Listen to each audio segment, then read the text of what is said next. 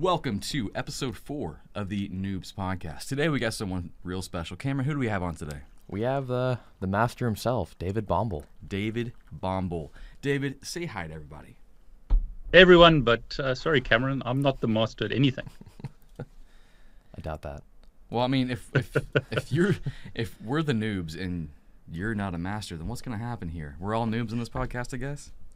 Yeah, I love the name. I mean, it's funny. I was talking to some people in my team, and it's like a fantastic name. I think you chose really well because, there's been some discussions online about who knows what they're supposed to know. And I think at the end of the day, everyone's a noob in something. Because there are doesn't matter what few, you do. Yeah, there are quite a few people out there who are like, you can't make content on this. You can't make content on hacking. You can't do this unless you've been doing it for like 20 years, which even they haven't been doing it for 20 years. We know that, right? But we'll get into that. Actually, I want to get into that here in a second. But first, we got to kind of introduce who you are, because people may not know you if they've been living under a rock. So, David, who are you? I'm some dodgy guy living in the UK. I'm originally from South Africa. Have lived in the UK for a long time. I've been, like you're talking about 20 years, I've been in this game a long time, depending which game you're talking about, but in IT for a long time. I got my Cisco CCIE, which is like a good qualification, in 2003. So yeah, I'm what a lot of people call grandpa on YouTube these days. So like been around the block a few times, seen a lot of technologies change.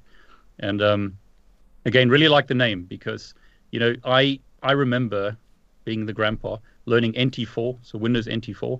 And, just as I got to know it, it changed. And I think that's, Chuck, we can talk about that, something about technology.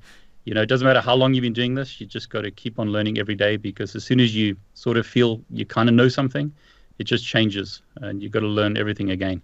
So, yeah, I have a YouTube channel. Chuck, you and I have been going back, or how do you say, we've spoken, I don't know when we spoke first. It was quite a long time ago. I remember. Years ago. Go on. It was back when we, actually, back when we first started talking, you had more subscribers than me.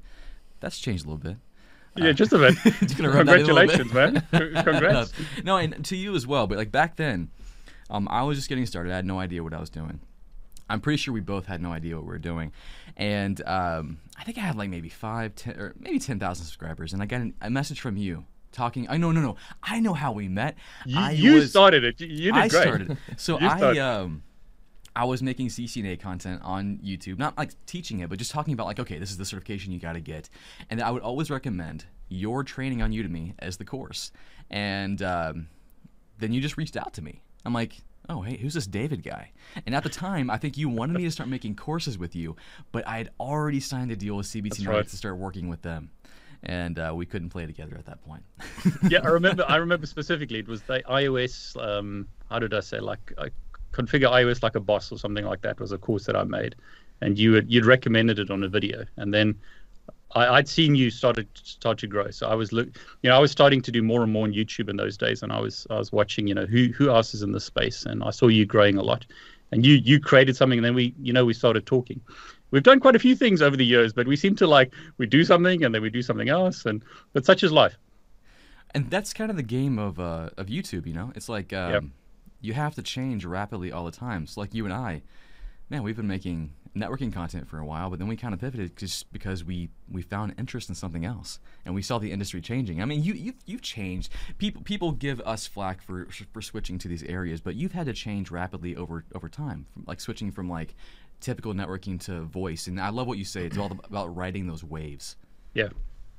I mean, it's exactly right. I mean, depends how old you want to, hear the old war stories. But I remember talking about Cisco certs. I did CCNP years and years ago. I did Cisco Security Professional years and years ago. I remember teaching, Cisco IDS and Cisco products, security products a long, long time ago. But yeah, I just think you need to ride the waves and see what gives you the most return on your time, because we all have limited time. I've said this 1,000 times. So at that time, I did traditional routing and switching, but in those days, voice over IP was becoming this big thing. And I rode that wave for a long time. But anyone who tells you that you need to stay in your lane hasn't been doing this long enough, because, in my opinion, because if you stay in your lane, that lane's going to disappear. I mean, if you're an old engineer and you did dial-up I did ISDN, frame relay, all those technologies, but they all dead now.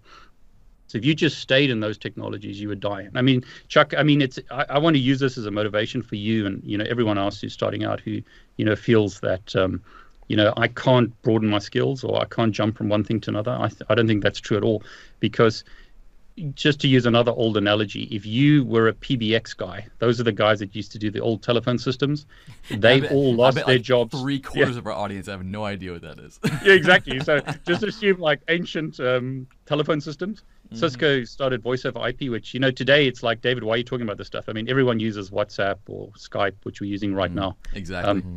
Skype, revolutionized stuff. Cisco revolutionized the enterprise with voice over IP. So those guys who, if they had stayed in that lane, they were obliterated. Their jobs were obliterated, basically. So I remember specifically teaching voice over IP, and there was a lot of opposition from these traditional guys.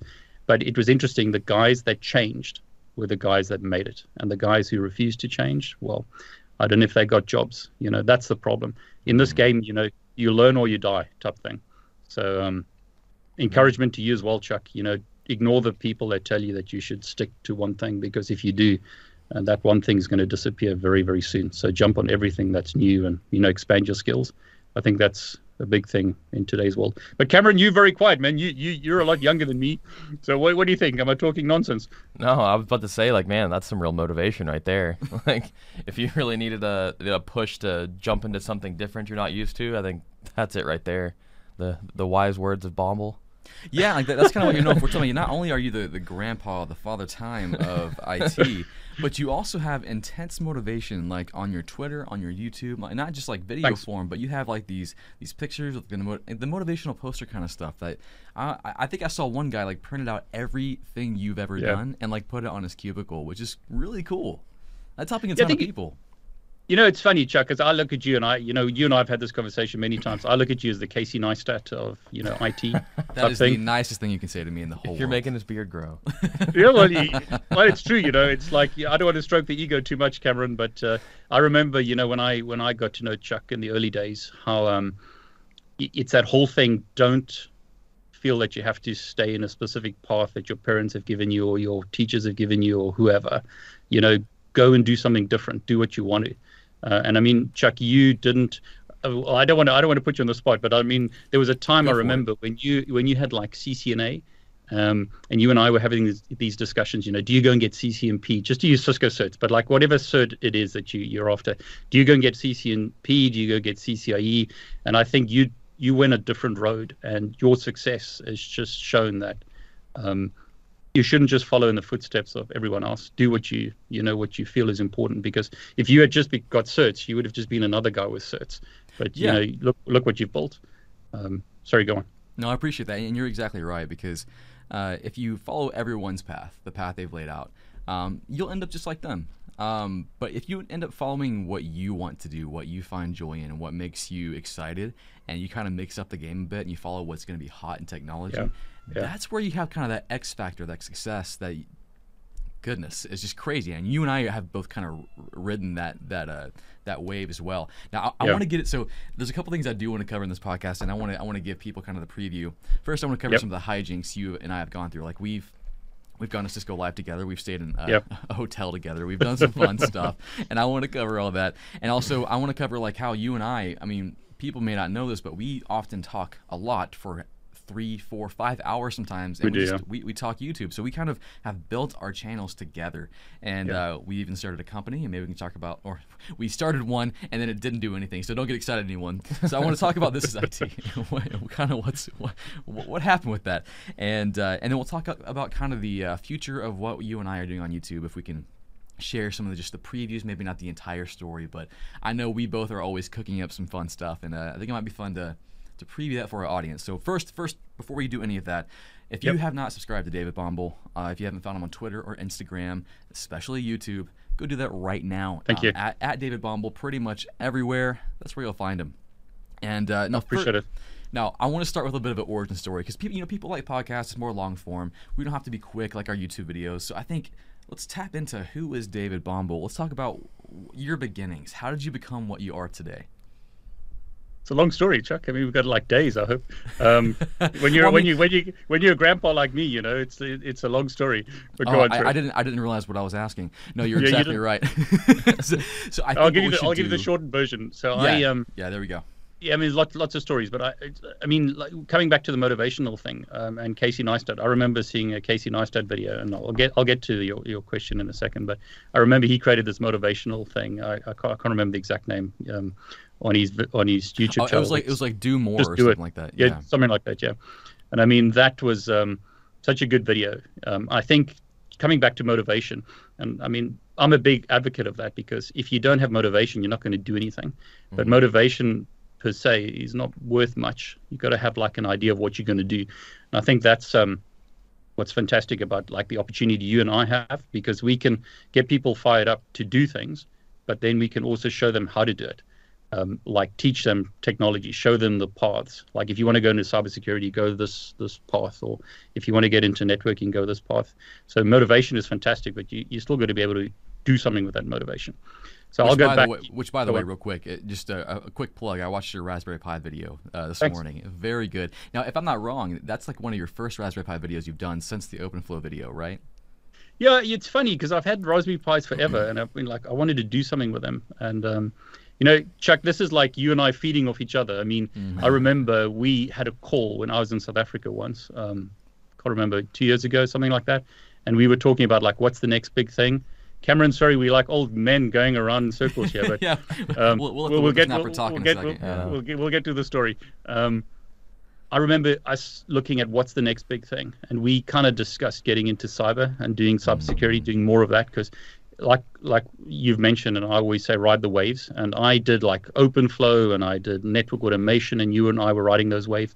But this was another big thing that was growing. So through stuff that we talk about, we often jump into new topics, and that was one of the topics that we spoke about many years ago. But now I've gone off on a tangent, and I'm so old I forgot what the question was. So but, origin story, David Bombal. How did you become the David Bombal? I mean, I think let's go back. I had to drop out of university because of lack of funds, and I won't get into the details of that. But basically, I ended up working in a retail environment, working crazy hours. It was tough. And I think this is, again, Chuck, motivation for anyone who feels that they're stuck in a dead-end place. If you feel that there's no opportunity, just, take that thought and, don't listen to that, because there is always an opportunity. There's so many stories out there that are much, more exciting than mine. But basically, I was in a retail environment, and I decided to study on the side. So I did a degree. I was young. Cameron, maybe a bit younger than you now, but I mean, I was working crazy long hours, 60 hours a week, whatever it was. And then I was studying at night. So I just was a machine. I worked during the day and studied at night, and I got a degree. And now at this point in time, I mean, because again, you were Cameron. I mean, you were Cameron's age, but not now. So the technology back then to study and get degrees is not the same at all. So like the type of school, was it online school, or were you like? So this was the first one I did a degree through what was called the University of South Africa. It's still there, and they do like a postal type degree in those days. So there was no like real internet like it is today. So that's amazing. Like that makes it even more like right now it's really, really easy comparative to, back then to get stuff done and study. That was hard back then. You had to do a bit more work to make that work. Well, what's funny about that is whenever I was studying for my CCNA, I was watching stuff from David. Yeah. And I was watching some of the GNS3 stuff to get like real labbing experience and doing stuff with your network automation. So it's funny to think like, oh, you're doing all this stuff back in the day where we have all this like technology available now to watch, or people who provide free content like Chuck and you, David. It's crazy to think about what it might have been like back then to study for a CCNA. I can't imagine. Yeah, so this was before CCNA, but I'll get to the CCNA in a moment. But it's the same kind of thing, I was studying a degree like it was information systems and accountancy. Yeah, guys, Chuck, don't laugh. I'm really old. But in those days it was just books, and I remember I had to do assignments, and the place where the university was, you had to like give your assignment in at a certain time. And we always left it to the last minute, obviously. So we would drive like in the middle of the night to go and hand in our assignment before midnight. My gosh. to get in. There was no like online submission. But anyway, so I did a degree like in 3 years part-time, which was a full-time degree in 3 years, just being a maniac. But I mean, I was a lot younger, a lot more energy. Didn't have a girlfriend, all that kind of stuff. So, but it was just like I was ambitious. I wanted to get that done. And then after that, my brother and I did a MCSE NT4, and we would drive to like an hour. No, it was actually about 2 hours at night. So I organized with my boss to like work extra hours during the week, and then one day take a few hours off. So I could go earlier, drive to this training center, and get my MCSE. And as soon as I got that, yeah, I mean, it's you've how hungry are you? That's always the question. How if you really want something, how hungry are you to go and get that? So yeah, we got our MCSEs. I got my degree, and then through a whole bunch of things, doors opened, and I started getting into IT. I was on a help desk. Was sort of my first job. I did a lot of. It's quite funny, people forget technologies just go round and round and round. Some of the first stuff I did was like batch scripting, like DOS type scripting on Windows. So like when someone would log onto a computer, I'd run a whole DOS script to set settings on their Windows computer. So yeah, that's sort of how I got into IT. And then around that time, help desk, Windows support, basic stuff. I heard about Cisco. Cisco was just starting out, like growing at that time. And I went and all this was paid by myself, really. So I went and paid for some studying or some training and became a CCNA. And doors opened there. What did that cost back then? Man, I can't remember. It's it was in South African rand, so I mean the prices all changed. So yeah, it was expensive for me. But it again, how hungry are you? And I just saw that as an opportunity, and that opened a lot of doors. So I got into Cisco, got a lot of opportunities to train and do various things in Cisco, and that's sort of the beginning, Chuck. So I don't know how detailed you want it, but no, that was good. I think, and I know a lot of your story, so you did skip some things, which is totally fine. But you gave us a good amount of information to know like how you formed into who you are, and the amount of hustle it took. Like they see you and they don't know what you had to do, and especially back then when it was significantly harder. Like the MCSE is like one of the only certifications out there that I think it might have been one of the biggest ones to even get. And there was no CCNA. Cisco was still a young company. You were kind of just paving the way for what IT is today. There was no like official blueprint on how to do this stuff. Yeah, it's really fun to hear you navigate that. Yeah, I mean, it's like I don't know how we came across that, but that seemed to be like the best certification to get to break into IT, and that's why we did it. I mean, today there's a lot of options. Go do AWS, go do CCNA, do something. Find your passion. Jump in some technology. I think it's a lot easier to break in today, and there's a lot more demand. There's so many jobs. I mean, Chuck, you guys are based in the States.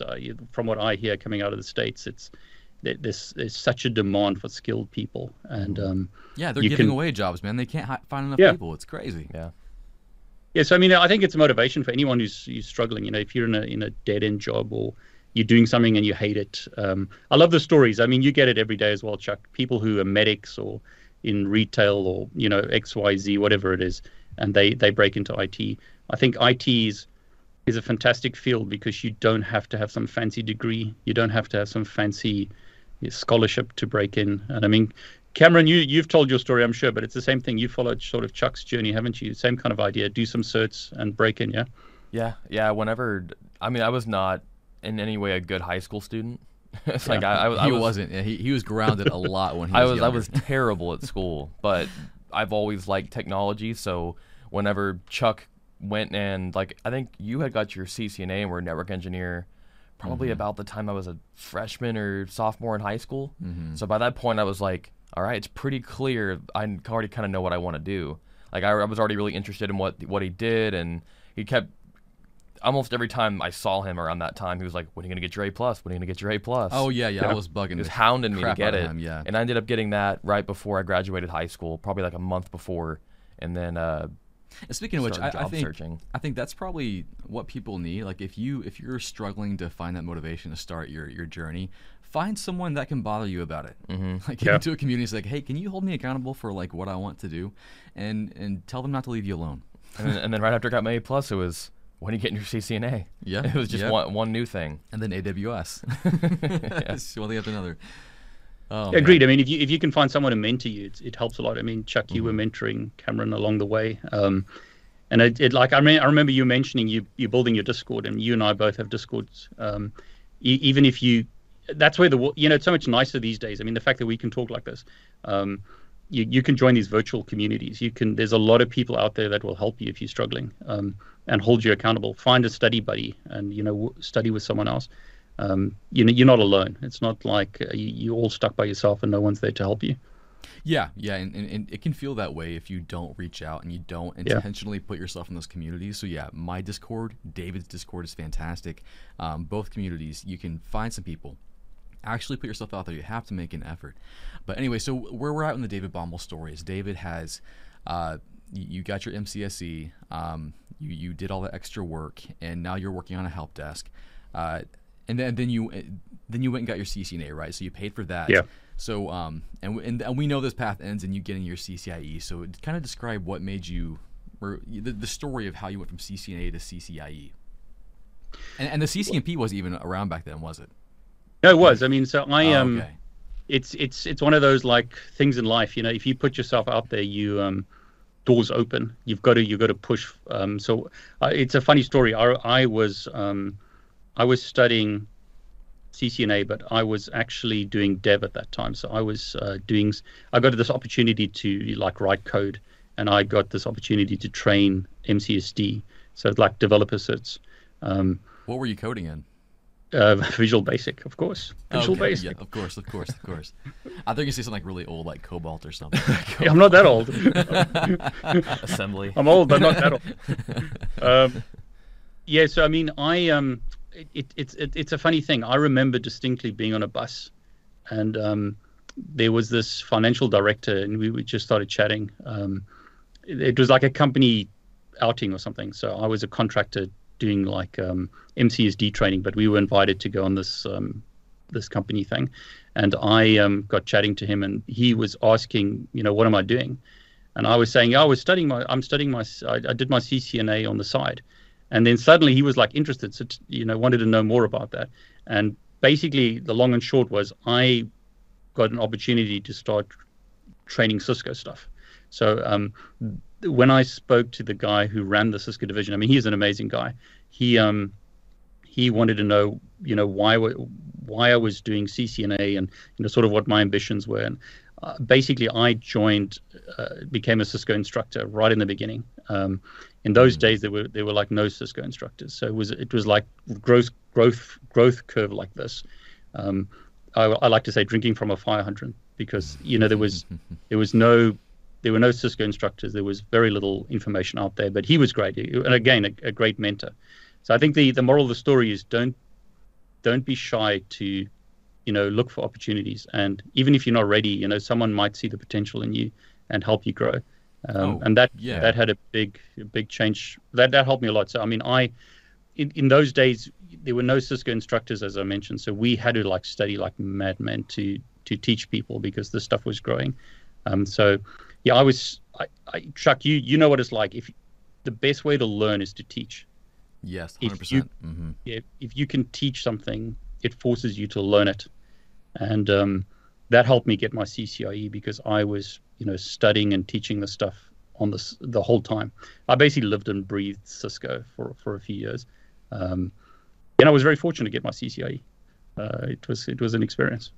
And then that's amazing. That's something I've always set my sight on, to get my CCIE. And now it's not in the cards for me. I don't want to put in the time for it. And you and I have talked about that. I'm like, David, should I get my CCIE? He's like, you don't need it. I'm like, you're right, David. You're right. You got like how many YouTube subs you got now? Is it like 2 million? Almost. We're getting there. Don't jinx it. Okay, 1.5. So you've got like, I mean, it's that whole Casey Neistat thing again, Chuck. It's like you can go and get certs, or just keep doing what you're doing. So I mean, in your situation, I don't think it's necessary. I think back in the day for you as an instructor, it was almost necessary to say, okay, this guy knows what he's talking about because he has a CCIE. Mm-hmm. Now we have the capability to make videos and demonstrate our skill set and teaching ability without, my voice went out there, without going through that process. And I think what's funny is, you got your CCIE for Cisco stuff, but I think you're kind of doing the opposite now for ethical hacking things. Yeah, it's like, how do you, it depends, why do you do this? I mean, for a lot of us, the reason why we get certs, the reason why we get degrees is to get a job. It's to get past the gatekeepers, to get to an interview. And I think in the old days, we've had this discussion many times. In the old days, the only way to prove knowledge or prove that you could do something was to get a degree or to get a certification. But that's no longer true. Cameron, I mean, if you're a young guy and you put your work on the internet and put your code on GitHub, I would rather look at what you can do than look at your certs. Yeah. I mean, Chuck, you interview like graphic designers and video editors, stuff like that. The work that they do is much more important than whatever degree they've got or cert they've got. It's so funny you said that. I was thinking about that analogy, and I'm like, Yeah. I'm not going to say that. Then you went and said it for me. But yeah, like I don't look and try to find Adobe certified people, which that is No. totally a thing. But like I don't care about that. Like how good is your editing? That's what I care Yeah. about, and that's what people are looking for in hiring, especially nowadays where you can make what you do so visual and so real Yeah. on the internet. You don't have to actually go out and get a real job to even show what you can do. That GitHub is insane. You can spin up your own lab and give people access to it. If I were starting from scratch now and I had to do that, man, I would make an insane lab, as insane as I could, and make it as public as possible, and make sure hiring managers could see that. That's the best way to do it. That's one thing I've been noticing from people. So when I was on my cloud team, the cloud team was also in charge of interviewing anyone we were bringing on as well. So we would do team interviews. And there was one guy who ended up hiring who came in with the whole portfolio of stuff that he studied. And he showed us actual like publicly facing websites that he had made using like serverless Lambda and AWS. And we were like, okay, that's pretty impressive. This dude's already diving into the weeds. Yeah. Like cloud. I mean, you can actually do what you'll actually do on the job in your own cloud lab, mostly for free, and maybe a few bucks here and there. And you can say, yeah, you guys need that? I did that. Like that's so cool. Oh, it's unreal. Yeah, I think the world's changed. These days you can show your work. I mean, like cloud, you can do a bunch. What's that cloud resume challenge that's been going around? Cameron, there's this AWS cloud resume challenge where you build your own website, stuff like that. I mean, that's so much more valuable than just saying you've passed a cert, in my opinion. Yeah, I think so. Yeah, you're doing it. And I mean, Chuck, we've been talking about CTFs and like doing labs and stuff for a long time. I mean, that's fantastic that that's available, because if you've done a whole bunch of CTFs, it means you know what you know a lot compared to someone who hasn't, in cybersecurity. I think the networking is a bit behind with that. That's something we should talk about, Chuck. We should do something, but it's like, it's more difficult to show your experience. Sorry, go on. Yeah, and I don't know if it'll ever get to that point. I mean, networking is becoming more to where it's more about development and programming, and possibly there'll be things, but I don't know. I just don't see the networking community being that. The hacking community has always been kind of like that. Like they have challenges, they get together. I just don't think networking has what it takes. And it's not big enough. Which is part of the reason that you and I decided to take that dive into hacking, because it's already so cool. It's already cool people have built, and I just wanted to play with it. I know you had the same kind of idea. So now, David, I want to dive into, I think what's the most interesting part about your story is how you went from, because when people hear that you're training Cisco, you're going to classrooms and teaching people in person. Like that's what you were doing. So how did we get to where you're making courses on Udemy and like now you're the go-to guy for Cisco CCNA? How did that start? I mean, it's like we mentioned right in the beginning, ride the waves. And Chuck, you and I often talk about this. Look at what's coming. Don't think that the world's going to be the same tomorrow as it is today. So I'll use another story here. I remember training. I used to do a lot of classroom-based training. So, train 10 guys or 15 people, some kind of technology, Cisco, whatever. And that was very expensive. I mean, it was only thousands of dollars. I mean, you can still do it today. Go to like the big training companies and pay thousands of dollars to be trained by an instructor. It was very exclusive, very expensive.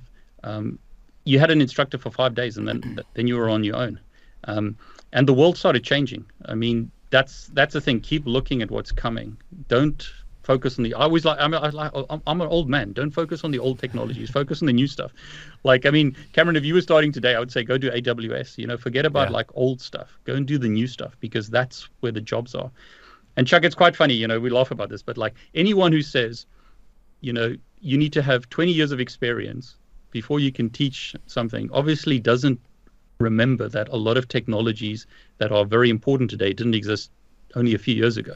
Yeah, I think the running joke is that you'll see these like crazy job requests, like, oh, you gotta have your CCIE and your CCDE, and then they'll joke, oh yeah, and like 20 years of Kubernetes experience, with Kubernetes still have been around for like 5 years, maybe even less than that. No, I always see that with like the development jobs where they ask people to become iOS developers, and they're like, oh, you need to have like 15 years of experience with Swift.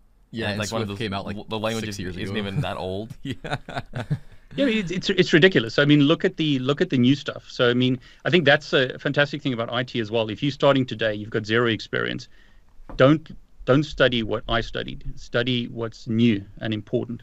So like, go and study Golang as a programming language. Don't study Visual Basic or something that's dead. Study the new stuff, because you'll be the expert in 6 months' time, or a year's time, or 2 years' time, or whatever it is. The ramp up is so quick. Sorry, go on. Quick detour. Golang or Python?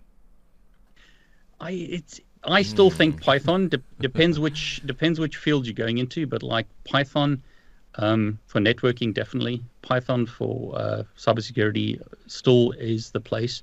But you've interviewed John Hammond, and so have I, and he was like, you should learn Golang, and the more I look at it, I think it's really important. So it's something I'll be focusing on as well. Is it's got a lot of advantages over Python. So I think if you knew, Python is still hot today, but it's like the it's like the mature language. Golang is coming up the rankings.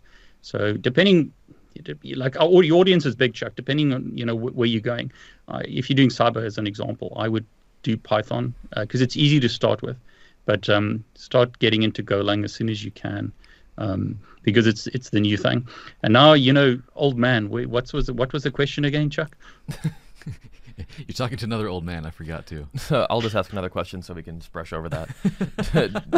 Do you feel like Golang and Python will kind of live together? Like they both have their same, like they have benefits in other places, or do you think that possibly Golang can overtake Python as like a dominant language? Or do you feel like they both have their own place? For the moment, I think they both got their places. I think what the problem is, we laugh about old languages, but what do the banks run? You go to like I just saw it, the other day, you go to like a retail environment or an ATM, and they're running old versions of Windows. A lot of the code in the mainframes is really old. So old languages don't just disappear. Companies are not just going to go for the latest, greatest new thing. So I think for the moment, both would be good to know. In future, who knows? Golang might take over from Python. I think there's too much legacy code, and there's too much good stuff out there for Python to disappear in the near future, because you can just import a library and do something. Yeah, it's kind of like one of those. It's one of those things where like there's so much training for Python, where it's like it's the easiest thing to get into. But to your point, like riding the waves, like if David came out with a Golang course, or you, Chuck, I honestly haven't even touched Golang. I haven't touched it at all. I don't care about it yet. I know it's faster and I know it's better, but I don't care. But I'm too old. Yeah, this is the thing, Chuck. It's like when I study any programming language like Python or whatever, all that knowledge from the old Visual Basic stuff still helps. And I mean, you're doing this fantastic series of Python on YouTube. Thank you. The knowledge is, loops are loops. It doesn't matter which language you're in. There's obviously changes, but I think it's that whole thing. Get the principles. Understand the principles. Don't learn Cisco, don't learn Juniper, learn networking, because if you understand networking, you can take that to wherever. If you're learning cloud, then learn the principles of cloud, because every cloud provider will have their own like funny, implementation. But if you understand the principles, that's what you need to get. Don't focus on the terminology, whatever. Understand the principles of programming, like a variable, etc., etc. Yeah, I found that.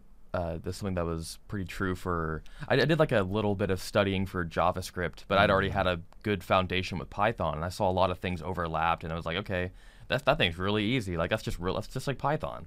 So I can definitely see how that carries over, and same for learning basics and principles when you move to different fields. Like when I moved from network to cloud, the networking stuff still applied, and then that was still a big part of what I was doing in cloud was still networking, and it definitely came in handy. Yeah, I mean, that's the whole thing. Don't chase the cert, as like Neil Bridges always says. Don't chase the cert, get the knowledge. It's. I think that there's a lot of truth in that. When you go through CCNA or whatever it is, you get the cert to get the tech, so you can get past the the gatekeepers to get to the job. But if you get that understanding, if you understand what you've learned, that stays with you. And when you go from one domain to another, if you understand the principles, it's just going to help you. So yeah, exactly. When you go to cloud, Chuck, we doing like hacking, and I did a bunch of Python videos of how to hack protocols. If you understand protocols, it's easy to hack them because you can see where all the vulnerabilities are. If you understand how things work, then it's much easier to break them, I think. But if it's just a black box and you have no understanding of what it's doing, it's very difficult. Yeah, that's one thing people don't get about hacking is that are like, oh yeah, I want to become an ethical hacker, but what they don't realize is that you got to start with the foundational things. You have to know what you're breaking before you can break it. You can't just come into a network and go, I'm going to exploit this network, but you don't know what HTTP is. You don't know what TCP and UDP are. You're going to be lost. You have to go back and learn all that from the ground up, and that's the path you have to take. Or if you're trying to teach someone Nmap and they don't understand like a TCP three-way handshake, so whenever you're trying to do like really stealthy scans, like, oh, I don't even know what's going on. I just know it's scanning stealthily. Yeah, and that's how you make skitties. Exactly. We hear that a lot, don't we, David? Yeah, exactly. I mean, I've been in the game a long time, and it's like that whole thing. Just keep pushing the envelope and learning. And I mean, there's some. I had a discussion with Neil the other day, and I mean, there was some like discussion about, should you go and do a bunch of basic stuff first before you do hacking, or should you just dive into it? And I think, sometimes we say you must do these 1,000 things before you become a hacker. And he was kind of like, what? Don't bother. Just go and jump into something that you enjoy, and you'll see where your gaps are, and then go and study the gaps, because the idea isn't to become a CCNA if you want to become an ethical hacker. You want to become an ethical hacker. So go and do some stuff like Nmap, see where your gaps are, and then realize you got to go and study that stuff to actually understand what you're doing. But don't feel you have to do like a whole bunch of certifications before you can even start using Nmap, because you'll lose all motivation by the time you get there. Yeah, I think that's the key too, is like you're saying, and I think it's a great strategy too, like just to jump into ethical hacking like Nmap and then realize your gaps. I think what a lot of guys might end up doing is just jumping into Nmap and just learning the tool and then moving on to the next tool and the next tool, but they never went back and learned those concepts. So as long as you like write down, okay, I don't know what networking is, I need to go learn that real quick and like get a more holistic view of how networking works. I think you're gonna be safe. Now I remember the question. So my old man memory came back. We were talking about how you jumped into becoming a Udemy instructor, and one of the biggest Udemy instructors on the platform, I believe. Have you hit 1 million yet? Are you like close? No, don't jinx it, Chuck.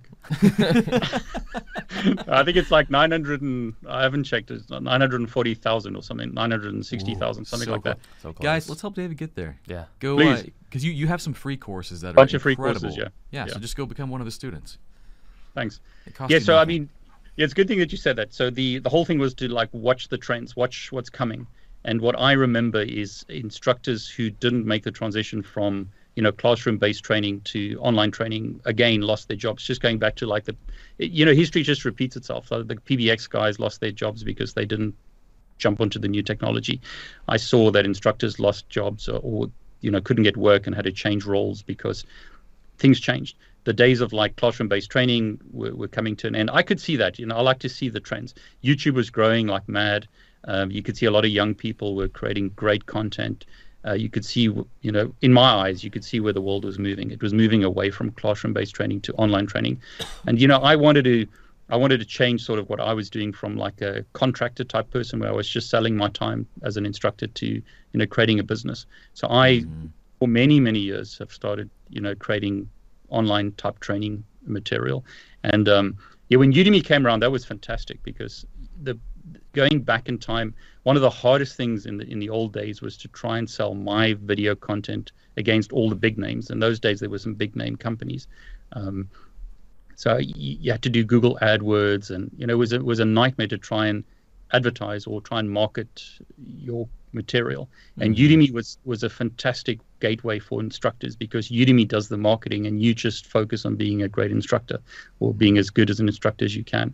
So I started in the early days of Udemy. I mean, I think the In the first month, I made $1, maybe $2. I don't know. So for a long time, I was making like $10, maybe $20. It was nothing, compared to where it's grown. And I think that's just another indication is, don't hate the days of small beginnings, if you like, or don't despise the days of small beginnings, because things will start small, but if you keep at it and you keep working on it, it'll grow. So I remember, very, very little revenue, but then, because I was on the platform, I made contact with the people at Udemy. They gave me an opportunity, and another opportunity came, and then it just grew from there. And Udemy has become this game changer, because why would you go and pay $2,500? Well, I think it's $4,000 when I looked at a recent price for a CCNA course when you can get it for $10. Obviously, I was just about to bring that up because go on. I think you were one of the first people I saw that was like, okay, right now the go-to is you pay a couple grand for a course, maybe a couple hundred for a course, and that was the de facto standard for getting good CCNA content. And you're like, no, I'm gonna make it like $12 and see how that works. And you still stand behind that, and it obviously works. That had to be pretty scary to make that jump, because it's like, and am I just gonna give him my course for like pennies now? Like, and that essentially sometimes that's the case, right? So how did you feel about that? Yeah, I mean, I think it's different now because I don't run a huge organization. I think, these big companies have instructors, and then they have levels and levels of management, and they have huge overheads like buildings and equipment and stuff like that. I mean, I was like, I can go and be a contractor. I could see where the world was going. I mean, that was already disappearing. Or I can try this. So I just went all in for that. And yeah, you're right. I mean, some Udemy courses I might make 50 cents or $1. On someone's purchase, because I mean they could buy it for $10, but there's all kinds of fees that get off or get taken off.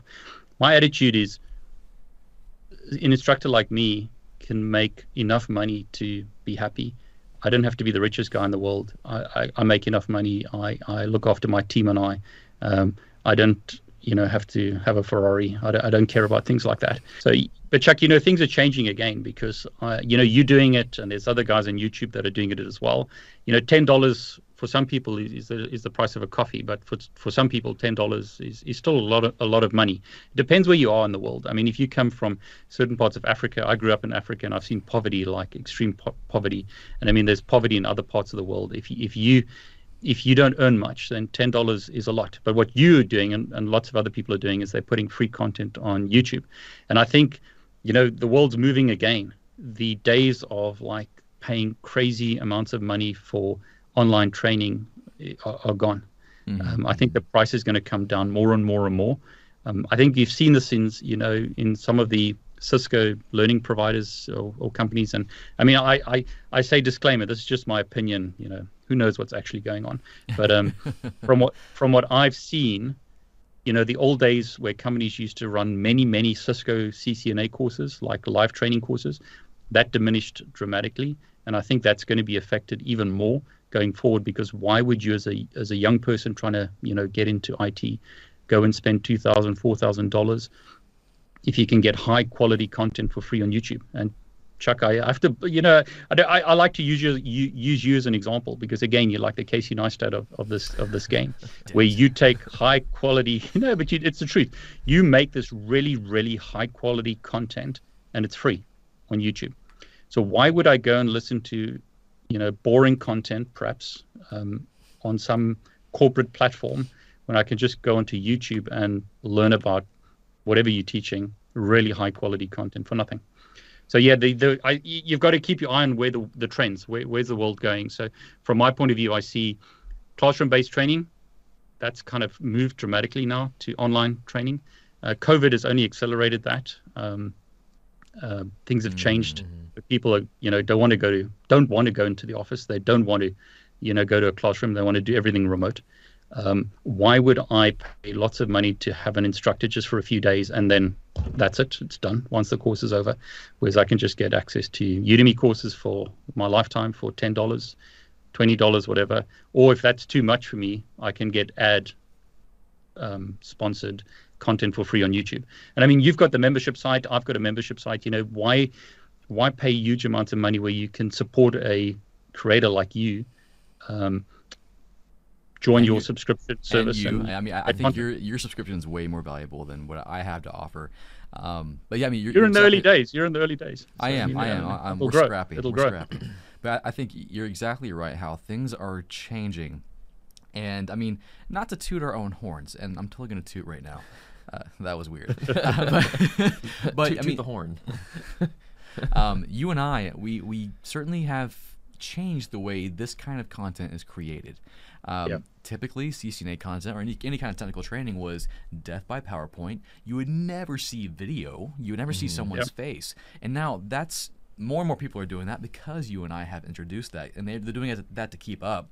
But they still can't touch the quality that you bring to the table and what I bring to the table. So it's kind of changing the game a bit. And also we're making it free, if not like super low cost.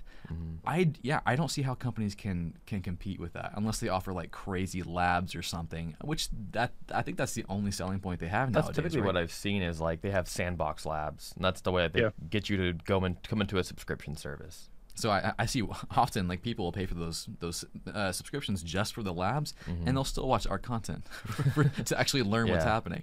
So if we get the labs down, then buy a big company. Yeah, I mean, you like in the old days, you had one way to learn. You had to go to a class. Now I see it so often. You know, Chuck, we get tagged on so many tweets and messages like, "Thanks to Chuck, thanks to David, thanks to," and they'll list a bunch of other people. People go where the highest quality is or the way that they like to learn is.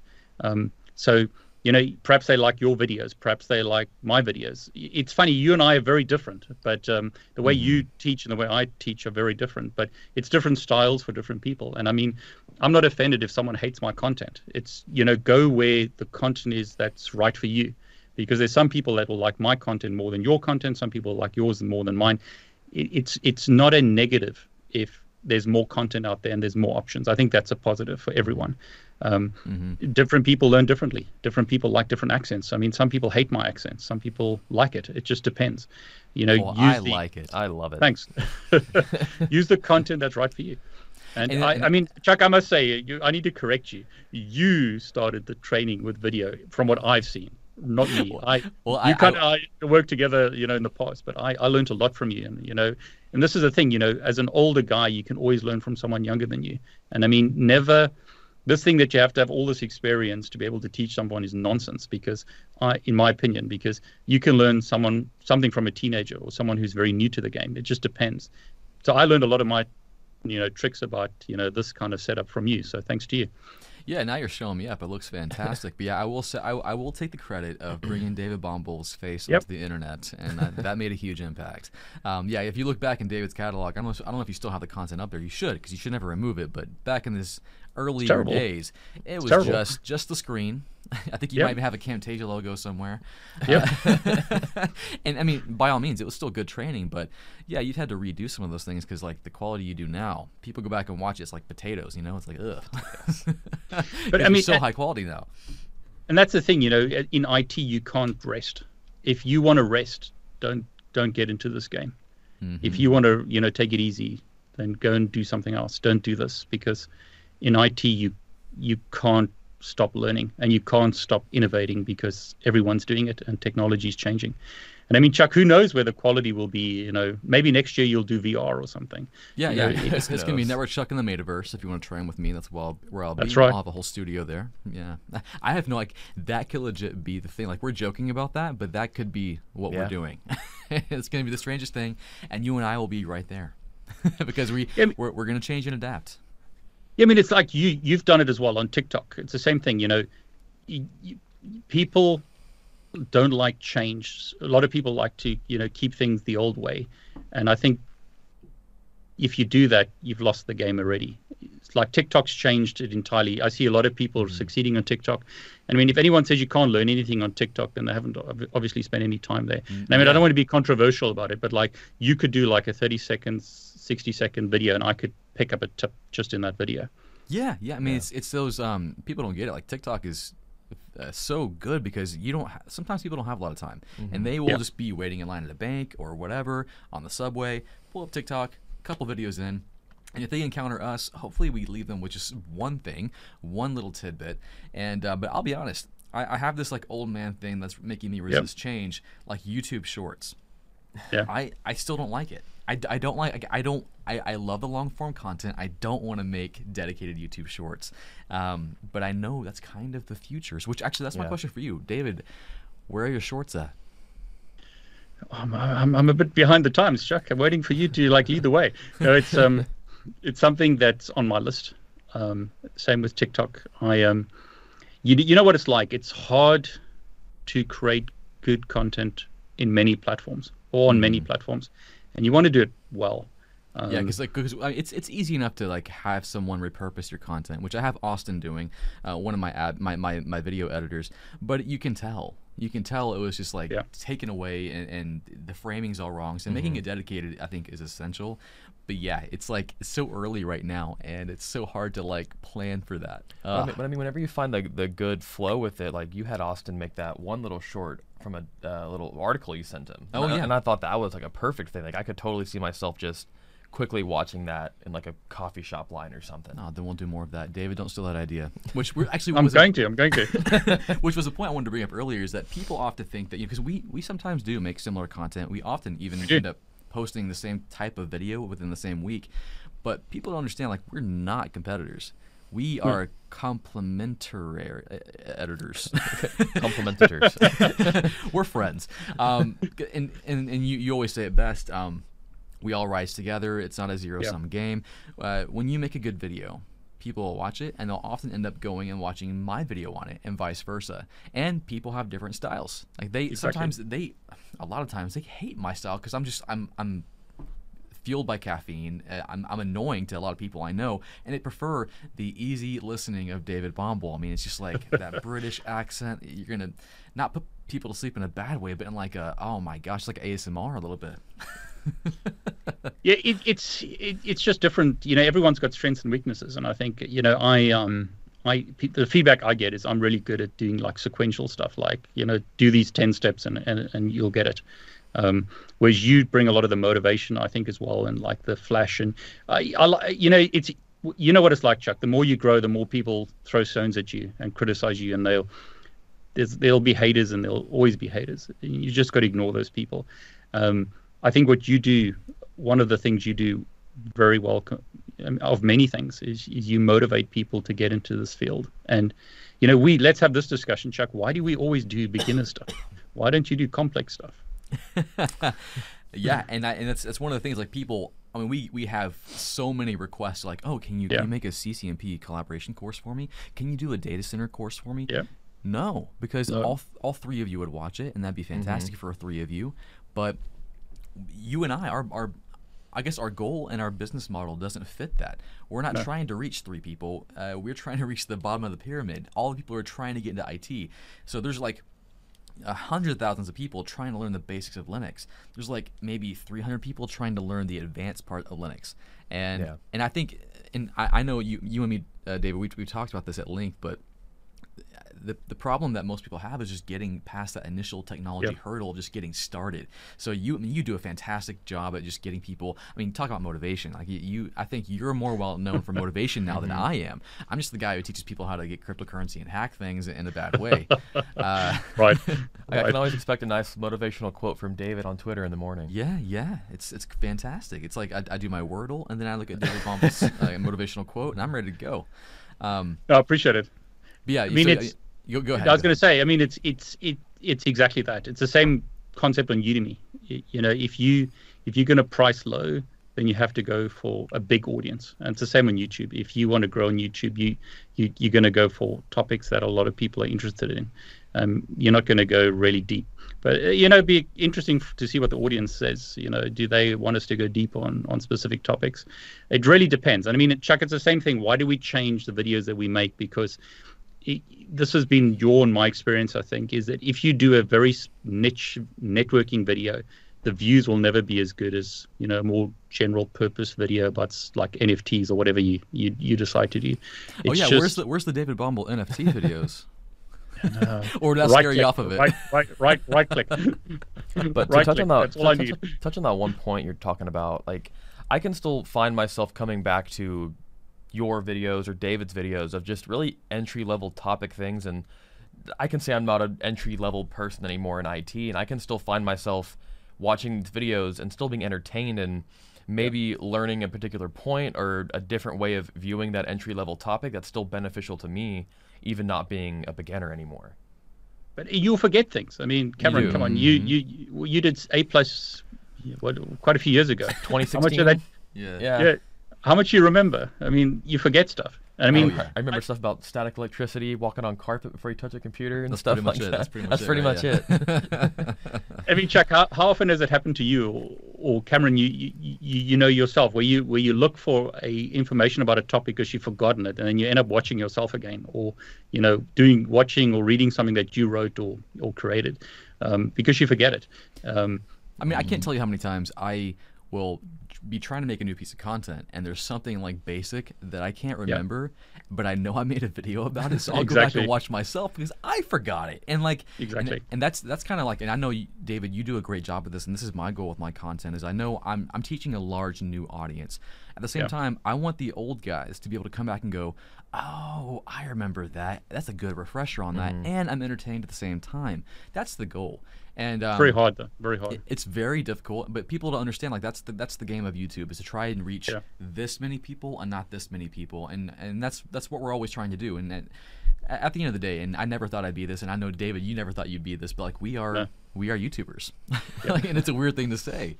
I mean, you're almost at 1 million, and I remember us talking about like, oh my gosh, can you imagine 100,000? I can't even imagine what's going to happen with that. And now here we are, and it's insane. No, I think you both say it's hard to entertain that. I'm not a part of the older crowd, but I still think, like I was saying, when I come into these videos, I'm still extremely entertained. No matter if I already knew the topic, I think you guys still do really well about keeping it entertaining just by trying to appeal to that greater audience. And just the excitement is still there. I appreciate it. I mean, it's there's something fantastic about teaching someone and imparting knowledge. It gives you a good kick. It's a great feeling to be able to help people.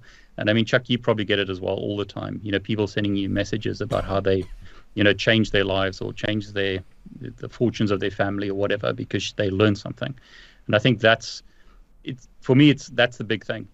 It needs to be valuable to teach people something that they can take away with and do something. Speaking of that, I mean, you're the de facto king of giveaways. You give away so much stuff. Like if you watch David Bombal around Christmas, I mean, it's going to be a good Christmas because some people don't win because there are things that have a finite quantity, but for the most part, you give away courses that are available to everyone. They just need to jump in and grab it at the right time. That's crazy. And that's the heart behind what you do. It's not like I'm trying to get rich. It's like we have an extremely amazing opportunity, both you and I, to reach so many people, and it's kind of a burden, it's kind of a responsibility, and you handle it so well. You give away so much information, and it's a true blessing to people. And I think that's kind of like I think it'd be fun for us to talk about our faiths too. Like we are men of faith. We share the same faith, and we're both Christians. And that's what drives us. It's the love of Jesus that drives us to do this kind of stuff. We don't talk about it all the time because you know what? No. We have a large audience, and they have different belief systems. And at the end of the day, we're not there to try and convert people. We're here to bless people. But that's where we come from. That's the reason we are the way we are. I can give you this story from my life. Both my parents are, my dad's passed away, but they were both medical doctors. My mom is retired, but they were both medical doctors. But I remember my mom giving up, and my dad the same. They could have made a lot of money if they'd gone into private practice, but they were in a mission hospital in South Africa helping people who couldn't afford anything. So they didn't do it for financial reasons. They did it to help people. And I think that is carried through to me. It's like, you can make a lot of money doing it other ways, but that's not the motivation, because my father-in-law recently passed away just a few weeks ago. And it's a reminder, Chuck, we talk about this stuff. We don't want to get all philosophical, but it's a reminder that life is finite. You're going to die at some point. And Cameron, I mean, when you're younger, perhaps it doesn't seem so real, but like when your parents or grandparents pass away, it's a real reminder that you need to make the most of your time. And for me, it's like, okay, I could get a Ferrari, who cares? If I can help extra people, that's a lot more valuable to me. And Chuck, I'll say about the giveaways. The giveaways are tough because you try and give away as much as you can, but you can only give away that much. And unfortunately, Udemy have limited the amount of giveaways that I can give. Am I allowed to say how much I gave away in 1 month?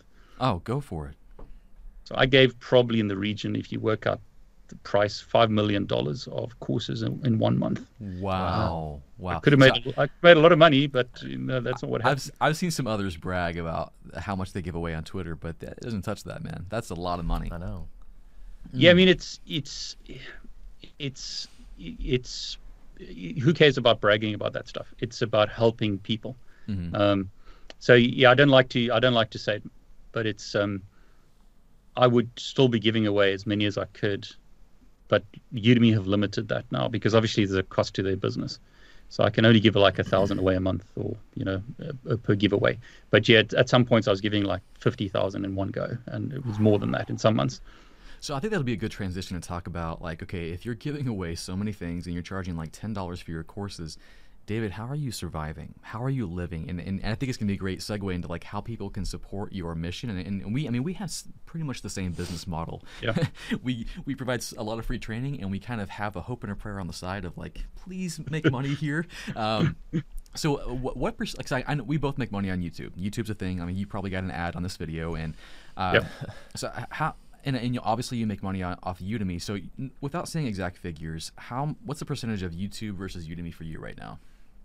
Yeah, so Udemy is still the bulk of my business. But I'll just say this, Chuck. You see this wonderful room. This is like my mansion. It's actually my garage. So no, I remember when you were getting that built out before you were in a telephone booth like Doctor Who. Yeah, that's right. If you can go back and actually, Austin, go back and find one of those videos. It's hilarious. And we used to have these like 4-hour meetings, and you like get all hot in your booth and stuff. It was really funny. That's right. And then you moved out into an office, and then I remember you getting construction and all that, and it was super noisy, and and you were stressed out. That was so fun. But no, it looks fantastic in there now. And you're in the garage. Yeah. Yeah, I mean it's like I believe like keep your costs low, spend less than you earn. That's the way to live. But yeah, Udemy is still a big part of the business, but I think things are changing, Chuck. I mean, you and I have a lot of discussions and we help one another. And you've kind of given me a lot of input about, getting sponsors for YouTube and stuff like that. So I expect that to grow a lot in the next 24 months or 12 months. So I will probably pivot more into, giving away more free content on YouTube and creating more content and getting companies to pay for it. So, it's that whole model. Where do you still have to eat? So where do you make your money? And I mean, you have overheads, I have overheads. And, going back a bit, Chuck, you and I have grown. And I think that's the problem sometimes when you create content is in the beginning, it was just you by yourself and it was me by myself. Mm-hmm. But then, as you grow, you have to take on staff and people to help you grow. And the costs involved in that. And Cameron, you work for free, is that right? I freaking wish. This dude's my most expensive acquisition. Oh my gosh, I'm not. Well, you got an AWS engineer. You got to pay for it. Yeah, so. I'm paying an AWS engineer to sit here and talk in a microphone. Like, oh my gosh, I'm questioning my life decisions. No, he's do you think I'm worth it, David? Oh, definitely. Chuck needs someone, to keep him in line because otherwise he's going to be jumping from topic to topic forever. Yeah, to balance me out because I'm erratic. Yeah. I think it's actually I'm curious. I'm sure everyone else is curious. Now, I think I already know this, but how large is the David Bombal team? What do you have behind you right now? Well, it's growing. And actually leads into a great story about how you support families with what you do here. Yeah, we over 10. I think I'll have to do a count, but it's like over 12 people at the moment. Wow. But based around the world. Yeah, and it's exactly that, Chuck. You know what it's like when you employ someone or someone works for you.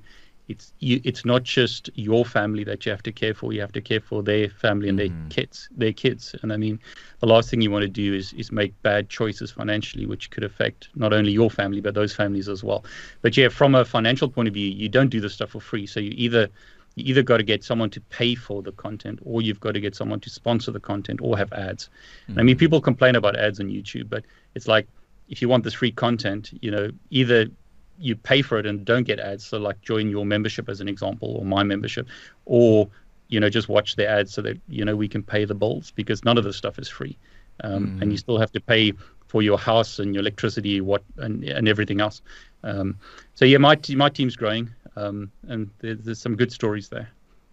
Yeah, you told me a few things about how, man, you support families overseas, like entire families, and you changed their lives from like not having anything to like now they can actually live and eat and without worry or concern, and they get to work remotely, obviously, and kind of on their own schedule. It's amazing. And like that's kind of like my goal, and I know you have the same goal, is to we're not growing for the sake of growing, but like growing so like we can support more families locally and in our own lives, and then to be able to do more for people on the internet, more free courses, more free content. And people do complain about the ads, like, oh, another sponsor on this video, he's taking 60 seconds to talk about a sponsor. Just skip to this timestamp. I'll do you a favor. I mean, either you could pay me all the money that they're giving me, or we can let them pay for it. Which one do you want? Because at the end of the day, like we do have overhead, and I think we make the best choice in making the big companies pay for it, so you get the free content, people. So I think that's probably the best choice. Yeah. I think that's where it's going. I mean, I think you and I had this discussion maybe 12 months ago about, like, I think we discussed training will be free, and I think that's already happening. So if you don't want to pay for training, then watch YouTube, but then you got to look at the ads, or get what's YouTube Red or whatever it is, where you YouTube Premium, which I pay for. It totally pays for itself. I love it. You buy a family plan. It's barely cheaper. It's like not barely more expensive than buying two, I think. But like 5 people on it. Totally worth it.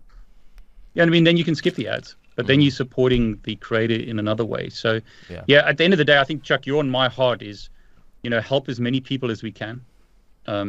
But you still have to eat. You still have to support your family. You still have to. There's unfortunately expenses in life, so somehow you have to pay for those expenses, either through selling courses on Udemy, or having your membership, or YouTube. And I mean, I'll say this: I think our subscribers and stuff have been fantastic. You and I can't complain. It's been amazing, the journey that we've been on. And like you said, I mean, we started with nothing, no subscribers, and the days of 5,000, 10,000 subs, we were tiny. And really want to thank everyone who watches our content, because without them, we'd be nothing. I'd go do like a 9-to-5 job. Yeah. Oh yeah, and we would both be miserable because we are both terrible employees. Terrible. This we know, Chuck, because we try to do things together. Yes, we did. You can't have two bosses. No, that is the problem. So yeah, let's talk about that. So there was a little thing we tried to. If you're new to me and David, we started a very large collaboration called This Is IT, which was a really terrible name. Like, I thought it was very trendy, but it was at the same time around the Michael Jackson controversy, and his main album, his most popular album, was This Is It. Oh man! so the searchability, the SEO for that was a huge. I'll blame fail. you for the name. I will take that on. But anyways, so we started this, and we started this membership, and you could come and watch our content and support us. We started a podcast, and we were basically going to start like creating courses together. We started tackling we were going to do a CCNA together at some point. We started the Security Plus. Where's that? It never happened. It just turns out like me and David are, obviously we're different, and I think that was going to, if we found a way, I think it would have been very successful. Just being far apart, having busy families. I mean, you've got kids, I've got kids, and also different just different mentalities. Like we both are leaders, managers, and we like to pivot and like chase things. When we get an idea, we like to go over here. So the idea of us working together on a course for a long time just was not built for us. So we tried, but it died. I mean, we tried things. I mean, and I think that's what, when you look back, you realize it's a journey. And it would be nice if life was just a straight line, but it's never that way. And you're going to try things, and you're going to end up in dead ends. And Chuck, I think the important thing is that we continue doing things where we can. And I mean, like you said, I think when we started that, you had just stopped being a full-time employee, and your sort of knowledge today compared to then is exponential. Because you're running a successful business now. Because like if we would have started, like if we tried to start This Is IT now, I think we'd be a lot better off. We'd probably actually do something. Which, hey, what? This is IT too. Come up with another name. I'm always open for it, Chuck. So I mean, it's. Let us know if you want us to do something together, guys. Comment below. Yeah, let us know. I mean, it's. I'm always open for ideas. You got to try things, and maybe it works, maybe it doesn't. But yeah, definitely open for it if you want to do something again. But we'll have to rename it, and maybe Cameron can run it and sort it out. Yeah, because we're obviously terrible at it. So and that's part of like why we have to expand. I think both you and I know what our strengths are and where we really fail. So we try to hire people that complement us and overcome our weaknesses. But I remember. I kind of want to talk about the origin story of This Is IT, because it initially started with that first conversation we had. Where you're like, hey, let's make content together. And I'm like, oh, I can't. I work for CBT Nuggets now. Yeah. And then we tried to collaborate off and on, and we ended up going to a Cisco sponsored event one time. We met for the first time in person. That was so fun. Yeah, that was cool. And then we ended up going. It was that same year we went to Cisco Live together, and you actually stayed in my hotel, which was fun. You slept on the couch, I was in the bed. That's right. Thanks for giving me a place to stay. Otherwise, it would have been on the street. We should totally do it again, but this time let's make sure you have a bed. But it was really fun, and we got to walk around Cisco Live like celebrities for the one time in our lives. That was really fun to do. But at that point in time, I think we both decided like, hey, we definitely need to do something. I was still working for CBT, but I think at that time I'm like, you know what, I need to start making my way out, because it's not that I wasn't doing good work at CBT. It's that. It was a big company, and there was a big paywall between my content and the audience, and I wanted to work with you to do something really, really cool. So we tried. We tried it out. But yeah, I think we're in a better place now. Who knows? Which go ahead. So, I was just going to say, people might not realize, but the amount of work it takes to create a YouTube video is insane. And to create constant quality takes so much effort that you get distracted from other things, or other things can distract you from the main purpose, which is to create good quality content. And I think I've really struggled with that, and I'm assuming you have as well. To try and get to everything else while you're trying to create this great content is hard. Yeah, people I know we'll see in the comments, where's the next thing? Where's the next episode? Oh, come on, more. They have no idea how much work that is. now I've got people who do it for me. I've got a video editor, I've got a thumbnail guy, I've got Cameron doing stuff. But even that, it still takes a tremendous amount of time and work. And before, both you and I were just doing it ourselves, thumbnail and everything, and that was a tremendous amount of work. So yeah, and then you look at all these bigger YouTubers like Mr. Beast or anyone else, they're running like Fortune 500 company staff. Like it's insane what they have. Yep. The behind the scenes on that is crazy. So yeah, what goes into making courses and content, you wouldn't believe. Yeah, I had no idea, because I definitely came in from this can't be too hard. Oh yeah, he's got editors, he's got people help him do it, and I come in and I'm like, this is still hard. yeah. So Cameron's kind of my protege, right? He's learning, but yeah, he realized that like the hardest part of the job is like finding the good ideas and then scripting it and trying to make it interesting, and then just sitting in front of the camera and like not being boring and not tripping over your words. It's an entire skill set that you don't even know. It's definitely weird for me coming from only technical things to going to teaching and being on camera. It's completely different than what I was doing a week ago. So and he's doing a great job, but it's definitely fun to go back and kind of try to relive my learning experience and like, okay, how did I learn how to like sit here and talk in front of a camera like an insane person, because you're talking to yourself all day. How did I learn how to do that? So it's interesting. I think we need to tell the story, Chuck. When we were at Cisco Live, you told me how you started, or when you started creating YouTube videos, or like not YouTube videos, but like videos.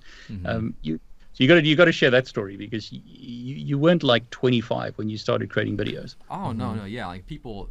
If you look back at my channel, my first video on the channel was back in 2014, and I was like in a little server room in the back of my company. But that was just that channel. I have another channel where I try to become like a legit YouTuber, and I used to make YouTube videos all the time from the age of like.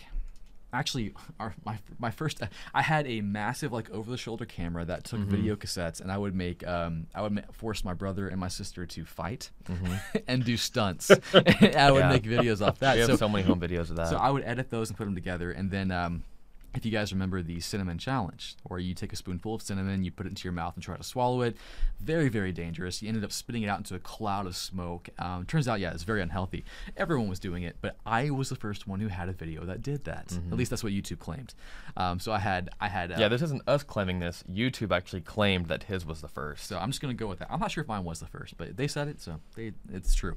So I had all my family do it, and he was actually 8 years old in that video. So actually, Austin, link that video below. It's still out there. It's got like 3 million or so views. Back in the day, that was huge.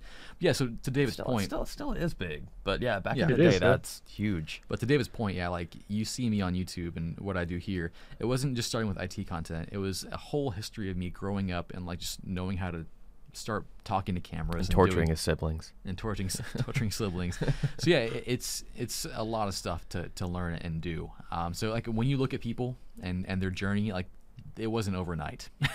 It's a lifetime of learning different skill sets and building those up. And that's what I have to think about whenever I'm not doing so well on the camera. I have to think, okay, he's been not only been doing this, I guess you could say, professionally for like 4 or 5 years now, that you were also filming yourself like crazy and making videos since he was able to hold a camera almost. Pretty much. And David, I know you're the same way. And I'm curious, David, how did you find because I know you initially taught in front of people, which I think is way scarier than being in front of the camera. How did you find the confidence and the way you are now to be in front of the camera? What was your mentality? It was tough, hey? I mean, I remember us talking about, doing more camera stuff. And my original videos were just, as you mentioned, voiceovers. And that's a lot easier. And that's why I had that crazy booth, because it was just good sound.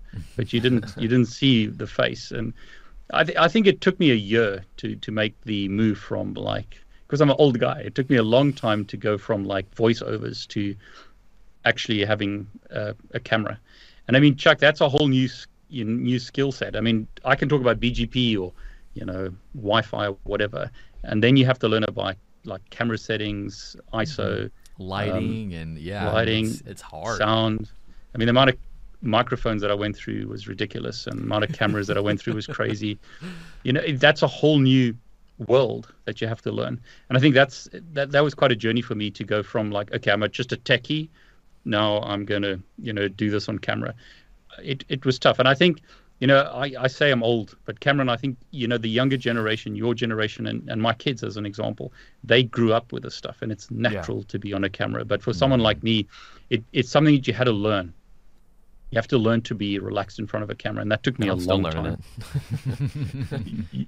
Did you say you learning it, or I'm learning it? No, I'm still learning it. Like, for me, it's not something that's supernatural. Even though I've been on camera a good amount, like even previous videos with Chuck, it's still something for me that I'm getting used to, but it's definitely getting better.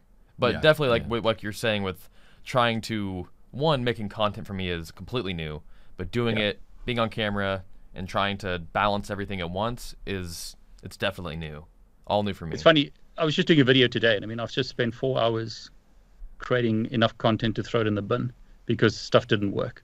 And I mean, that's the hard piece, like when they watch your YouTube video of 10 minutes or whatever it is, Chuck, I mean, that could be hours and hours of frustration because, it is typical of what happens. The thing works, and as soon as you hit record, it doesn't work. Yep.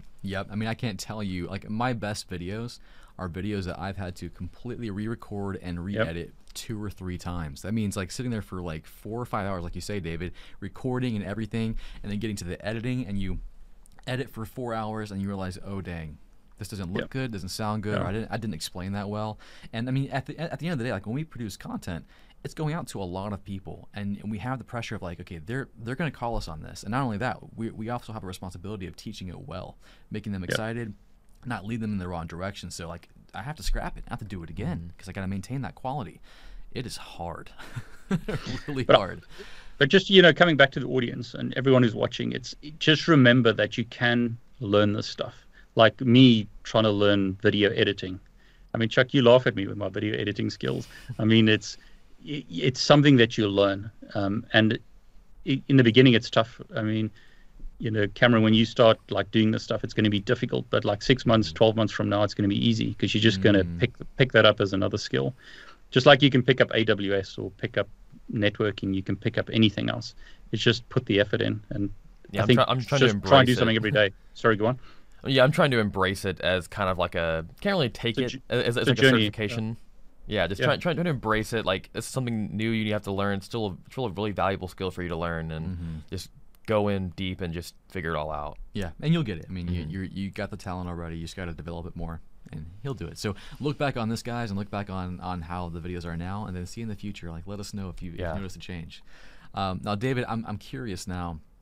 What's the future hold for you? If you don't mind sharing just some of your plans. So what can people look forward to on davidbombal.com, the YouTube channel, Twitter, TikTok? Where are you going to be?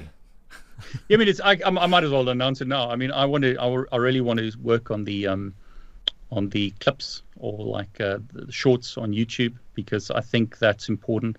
I've left TikTok for too long, so I want to work on that. But I mean, Chuck, it'll be interesting to get your opinion, so we can like talk about it right now. And like, this is one of my plans. Let's do it. Let's have one of the issues I've got, and I'm assuming you have a similar kind of problem, is, in the old days, I could create a video on anything, and the views weren't what they are today, so it didn't matter. But the problem now is when you have advertisers or you have like a big audience, you want to create content that's relevant. And the issue is, like, coming from a networking background, I always like to use this example. I could create an advanced BGP video, and like you said earlier, 3 people would watch it. And that is a problem, because I don't want to leave people who have progressed in their career, and I don't want to, just focus on brand new content, like beginner content. So what I'm going to do is I'm going to create a second channel, which I've already registered, and I'll start posting more content on that I think is not as broad, because I can't think of a better way to do it. So Chuck, you got to do it as well now. No, it's so funny. Like, we literally are making more channels before that. It's like, you're right. Like, what people don't realize is that when you work with brands, they look at your average viewership on a channel, and that's how they determine how much they're going to pay you. So sure, we can make the detailed, awesome content, but if it gets like 5,000 views versus that Raspberry Pi video that we did for 100,000, that's going to affect how much we make. So it's better for us to put that somewhere else, so you still get the benefit of seeing that, but we don't take the hit on it. So it is an interesting battle. But yeah, it's a good strategy, David. I can't wait to see it. So when's that channel going live? Well, hopefully soon. I mean, it's registered. I just need to put some content there. But it's interesting that you're talking about multiple channels as well. I mean, are you going to do a Mr. Beast channel as well? Is that right? Well, so we're thinking about it. So I'm trying to think of ways to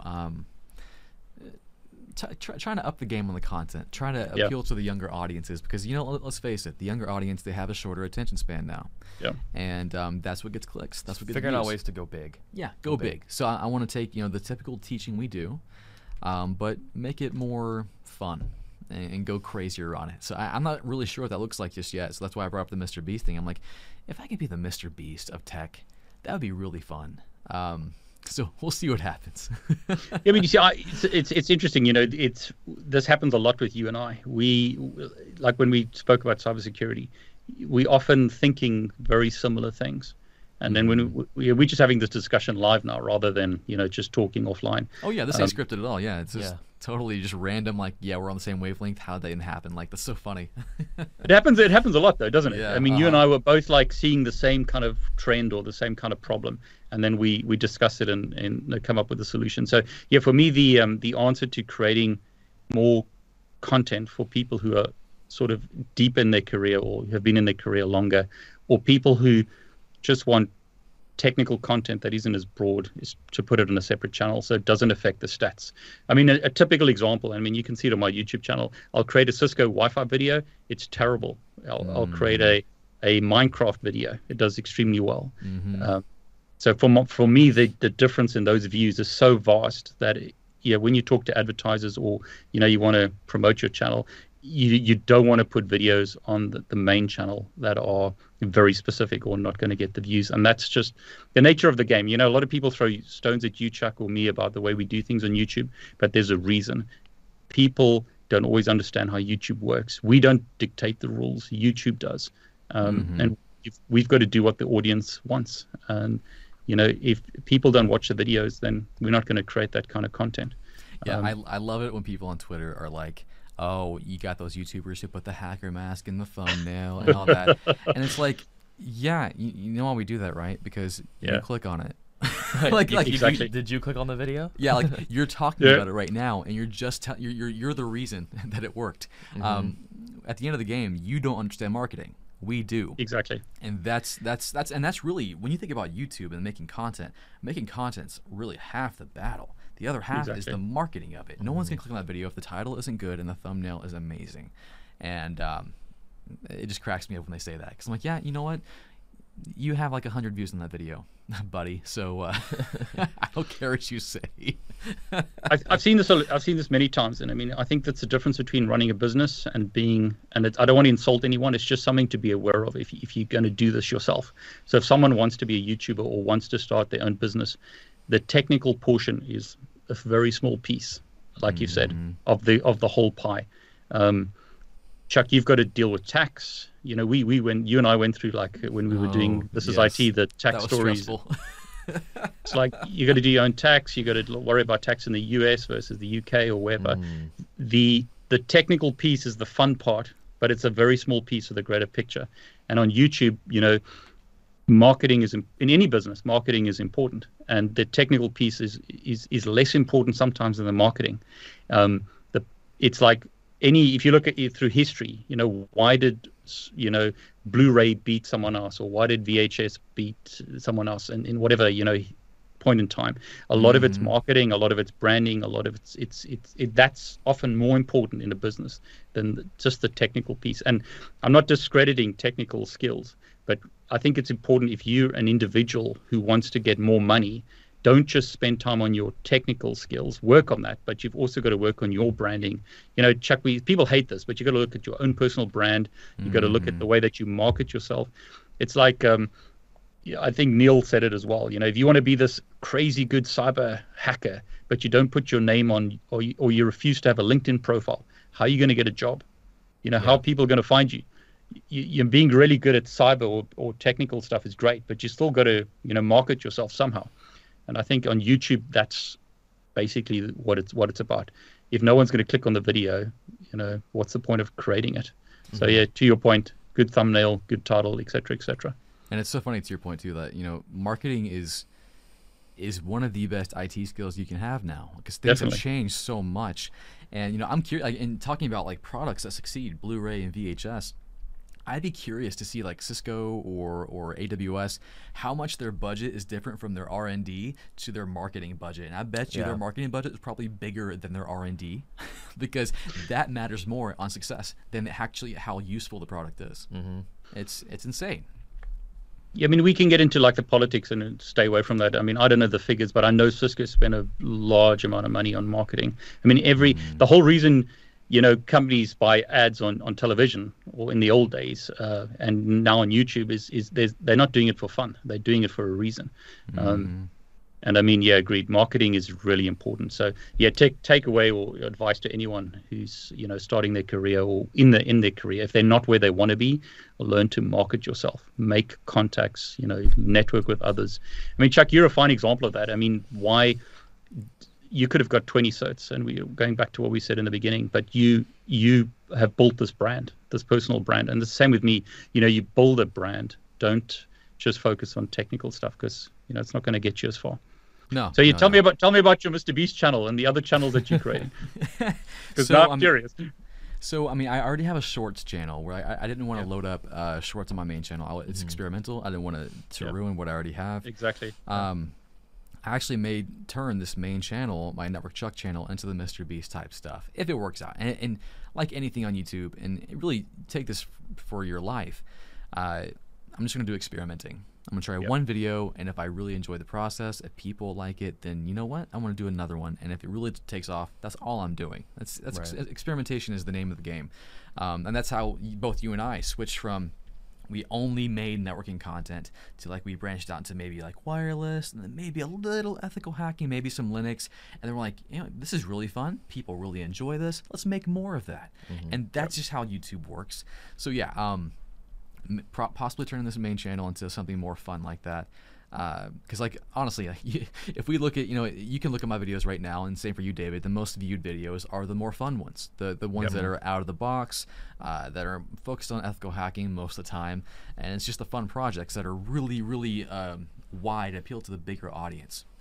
So I'm doing that.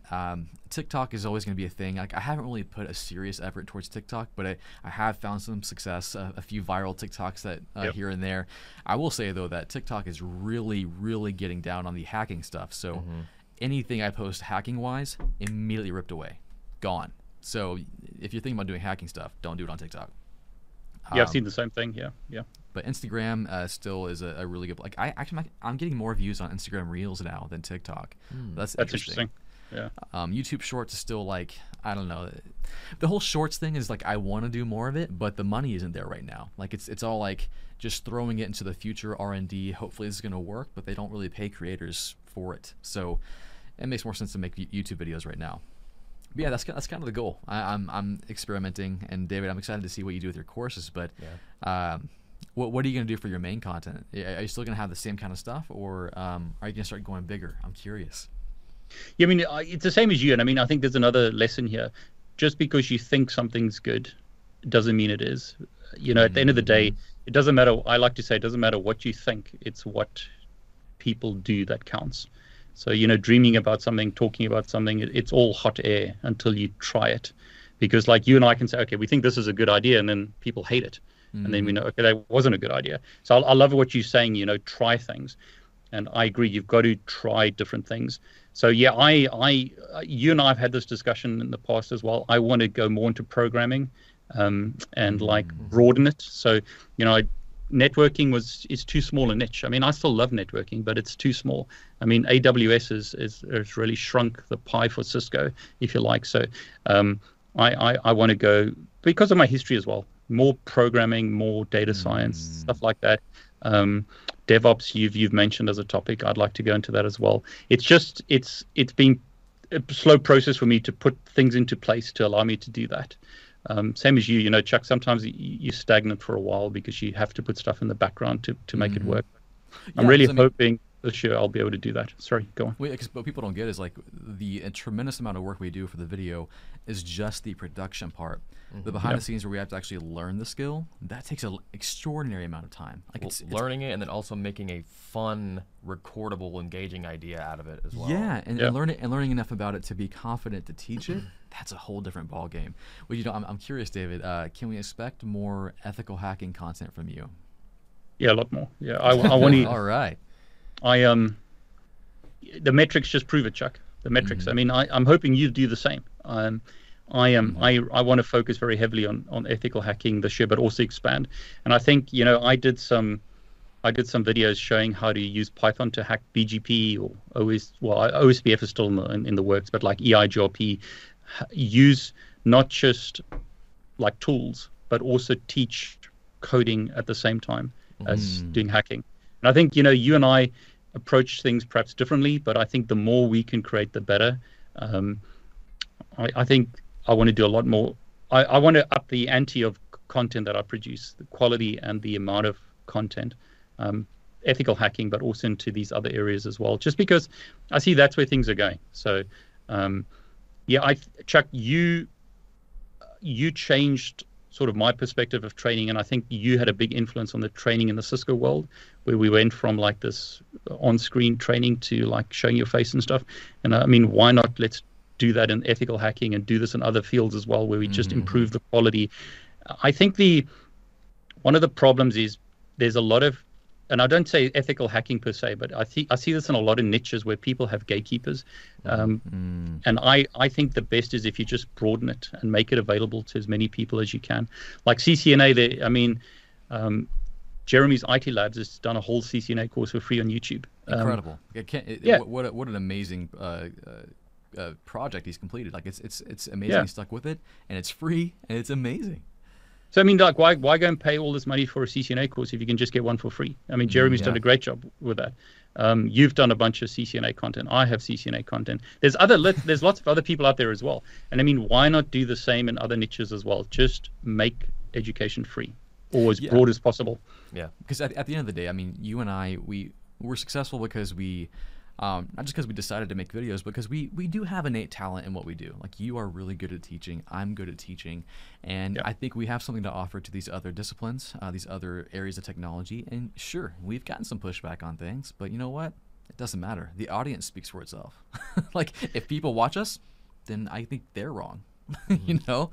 Yeah, my attitude is more voices are good. So, like, I always look at this, like, Cameron, you are younger than me. You have a different perspective to me. If you created content, you would put your spin on it or your view on it, which would be perhaps for a different audience to me. I think everyone has an opportunity. I don't care what you look like. You know, it doesn't matter what you sound like. Everyone has an opportunity to bring their voice, if you like, to the party. And I think more voices are better.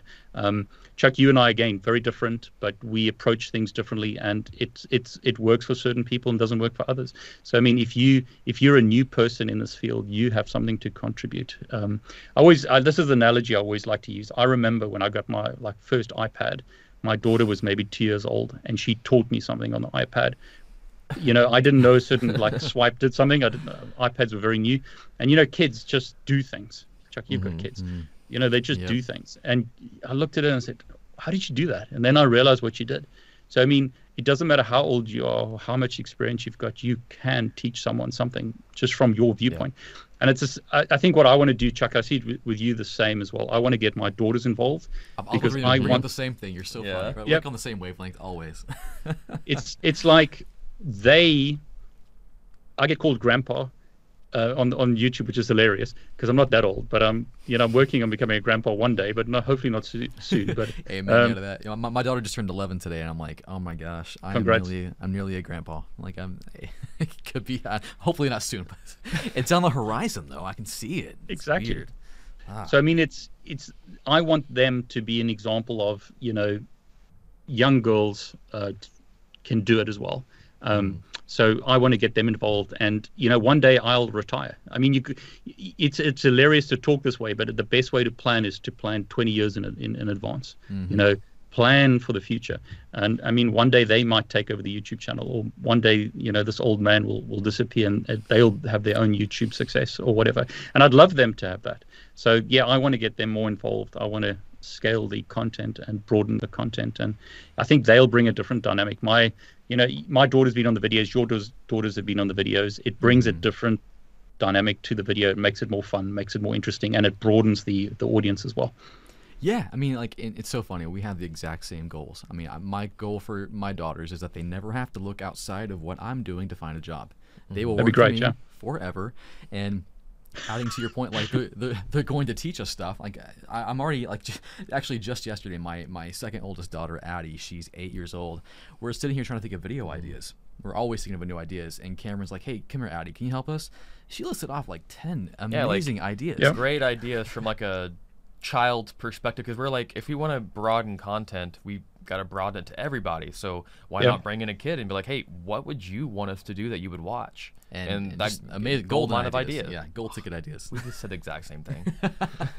Yeah, it gave us a gold mine of ideas from a different perspective that, of course, we can't look from that perspective. Like, we can look at a perspective of being a kid, but being a kid now is way different than whenever we were kids. Exactly. So with this whole YouTube age and all the entertainment, we have to figure out what they are wanting to watch now.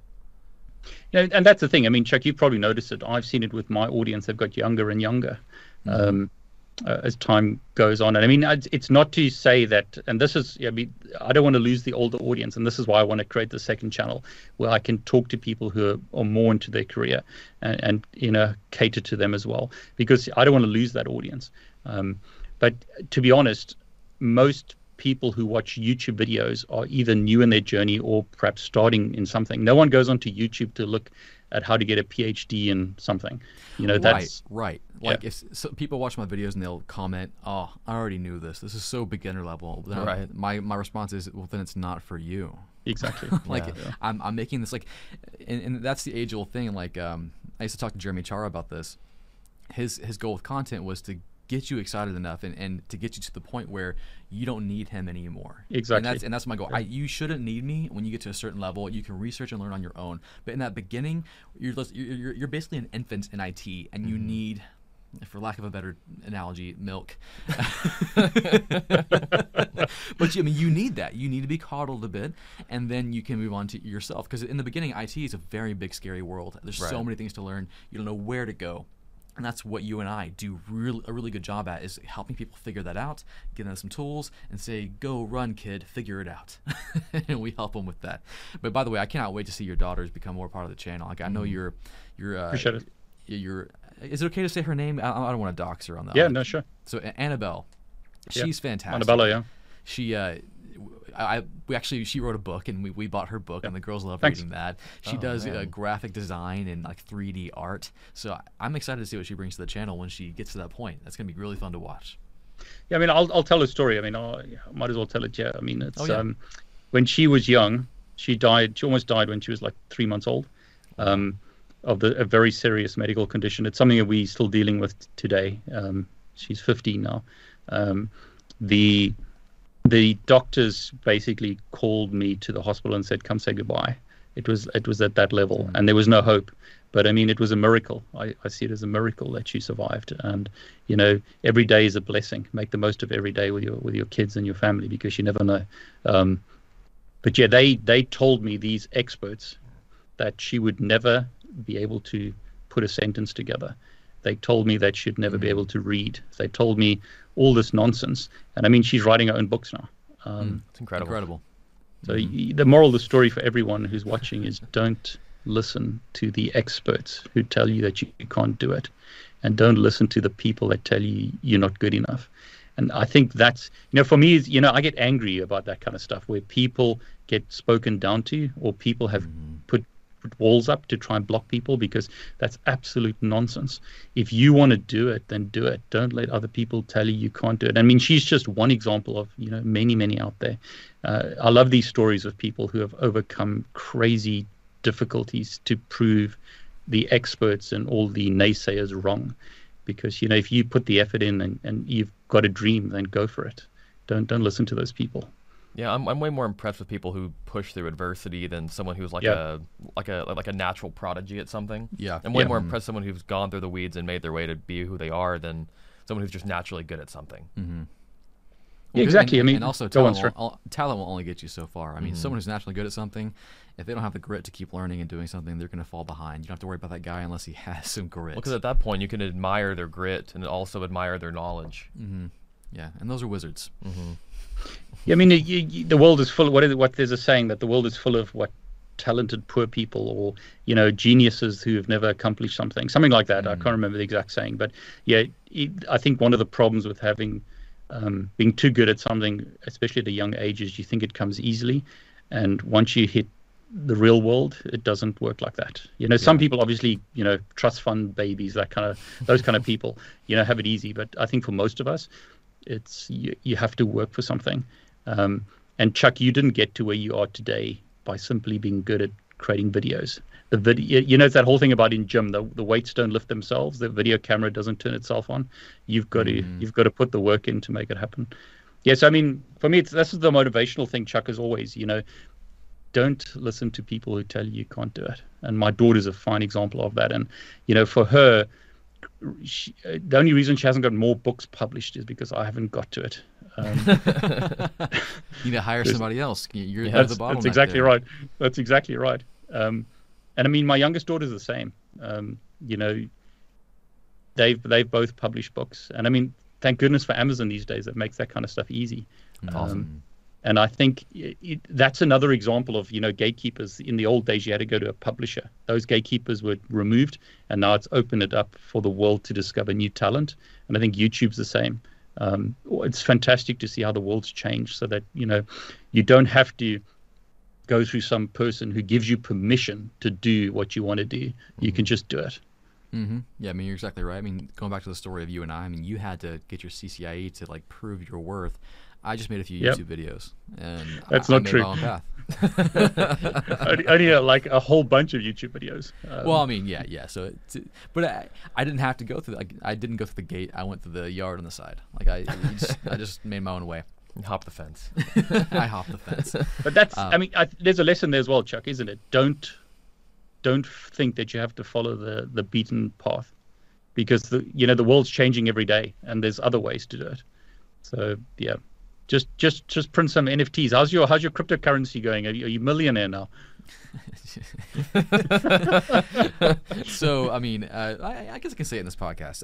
I made the cryptocurrency, and my hope, and it still is the hope, to make it do well and actually have utility for it. So that's what you have to do with cryptocurrency. You have to give utility to make it successful.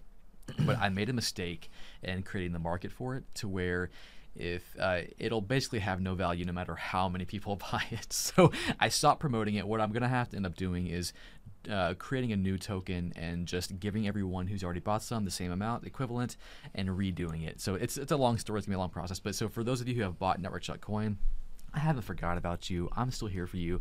But I'm in the process of doing that, and also an NFT collection, which it's not going to be cringy, I'm hoping. I can't say what's going to be cringy or not. It won't be cringy. You'll determine. It's tasteful.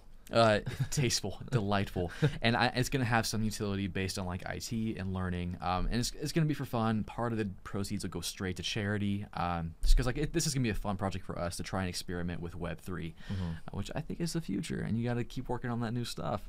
But yeah, David, when are you going to bust into crypto? Or are you still kind of on the sidelines with that, waiting for it to be safer place for people?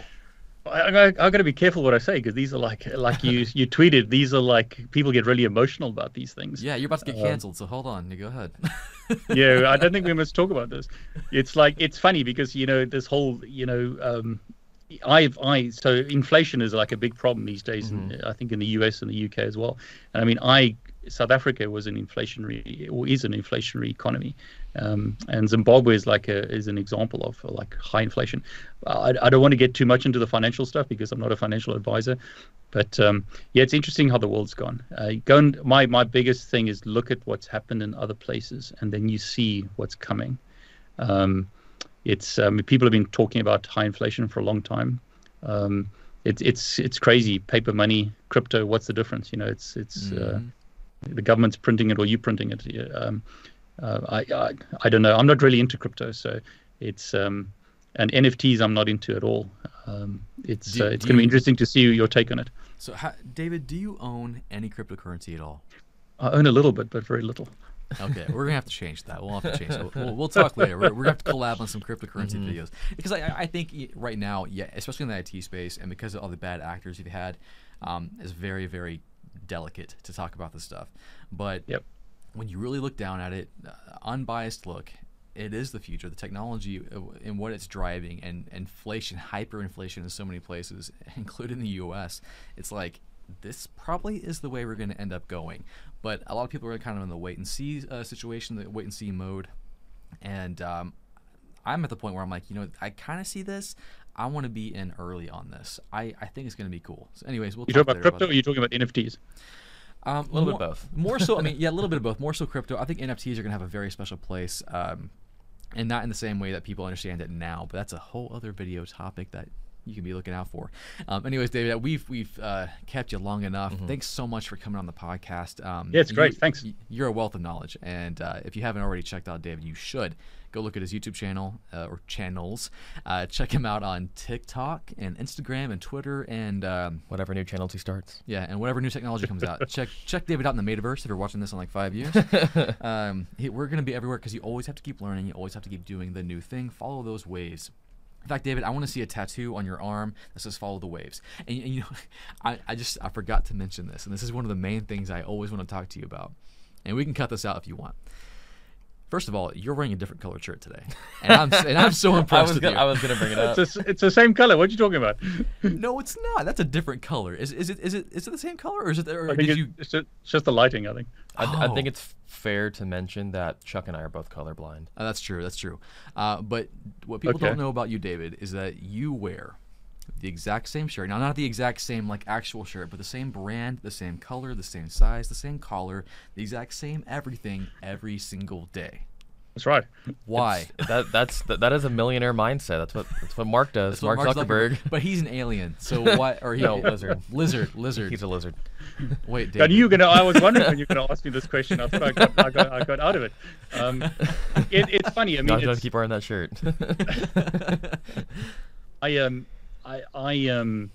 I think originally I just thought less is more.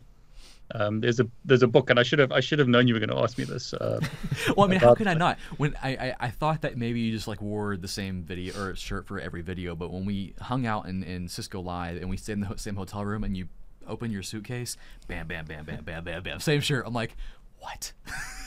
This is real? No, I really admire it. I may switch to this single outfit model. No, for real. It sounds like get us just one network Chuck outfit. I'll wear it every day. Yeah. I'm not gonna lie, it's very attractive. If my wife would let me do that, I would totally. Yeah, do it. my wife won't let me either. Yeah. It's I remember whenever I come to the US, I find it it's quite a paradigm shift because of the amount of choice you have in the US. It's like if you want a sandwich, it's like a million choices. And Chuck, we remember that? We're gonna have gherkins, is that right? Yeah. So we're in San Diego. We just finished a long day of doing podcasts at Cisco Live, and we're starving. So we go to Subway. Subway's universal across the world. We come up to the pickles, and David's like, "I want some gherkins," and they're like, "I'm sorry, what?" He's like, "Gherkins," and I'm dying. It's like I don't know what he's talking about, but the fact that he said a word I know it does not translate. And you're not gonna help me either. Oh, I did not help at all, and that made my week. That was so funny. So if you're watching in the U.S. or any other country that's not UK, a gherkin's a pickle, and I didn't know that, but I was just dying. That was the best moment ever. You see, it's funny because I mean, like, just coming back to English, I grew up in South Africa, and the English in South Africa is not the same as the English in the UK, which is not the same as the English in the US, and when you create YouTube videos, people like to comment on the words that you use and the way that you pronounce them. It's hilarious. It's like people complain about the way that I pronounce certain words, and then I always think, you let it slide, but you always think, you need to get out more. You need to realize there's a world that's different to where you are, and people speak differently. A lot of us speak English, but we all speak with different accents. Yeah, router and router and Cali exactly versus Cali. But I mean, even I was going to say, like we still say some things completely different. Like, how do you say Kuber what? Kubernetes. I say Kubernetes. And Kubernetes is what you say. Ubuntu and then Ubuntu. Yeah. You say Ubuntu, which Ubuntu. is wrong. Which is wrong. Which is wrong. It's Ubuntu. But just things like that, like we grew up the exact same, but we still say some words differently. Mm-hmm. It's a zebra, Chuck. It's a zebra. It's a zebra. Yes, that still kills me. Zed. A zebra? It's a zebra, and it's a quagga. Oh, please. I was telling Cameron, I'm like, so Cameron did not know that you were South African, and he also did not know that South Africans have their own language called Afrikaans. Yeah, I had no idea. So I know it's hard to just ask someone to say something, so I want you to say, "My name is David Bombal, and I make videos on YouTube in Afrikaans, please." My naam is David Bombal, and ek maak YouTube videos in Afrikaans. That is interesting. Say something really intense. Like, get mad at me. I don't know. You need to learn this right now. Afrikaans isn't that good, especially when you put me on the spot, because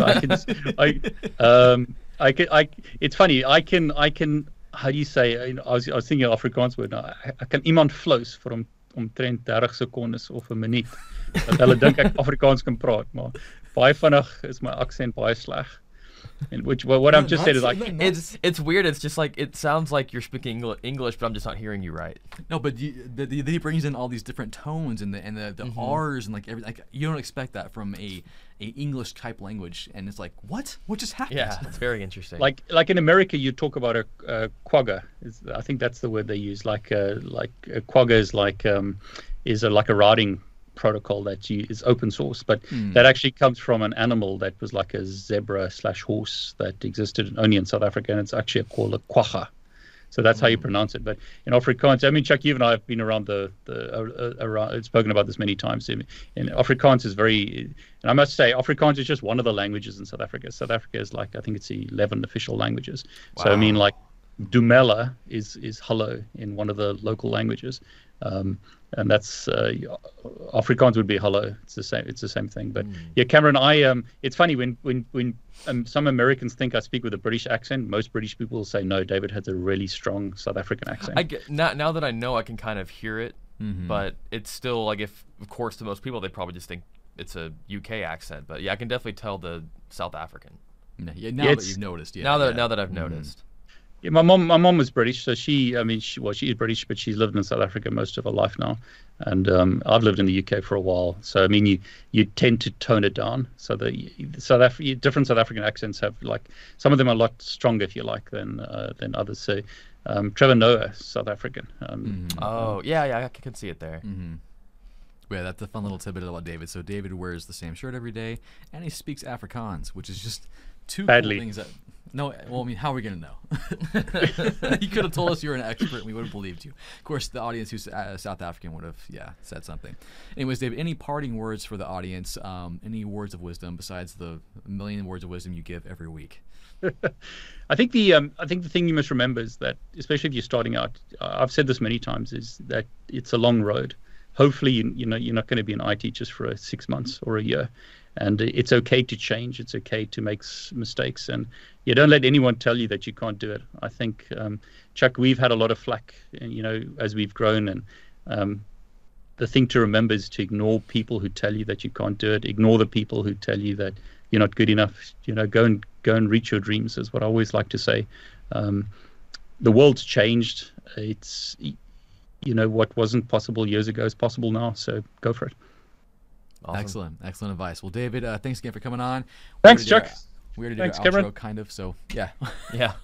we will have you on again for sure, because this was an amazing podcast. Very If you good. liked it, guys, make sure you like this video. You gotta hack YouTube today. The algorithm, of course.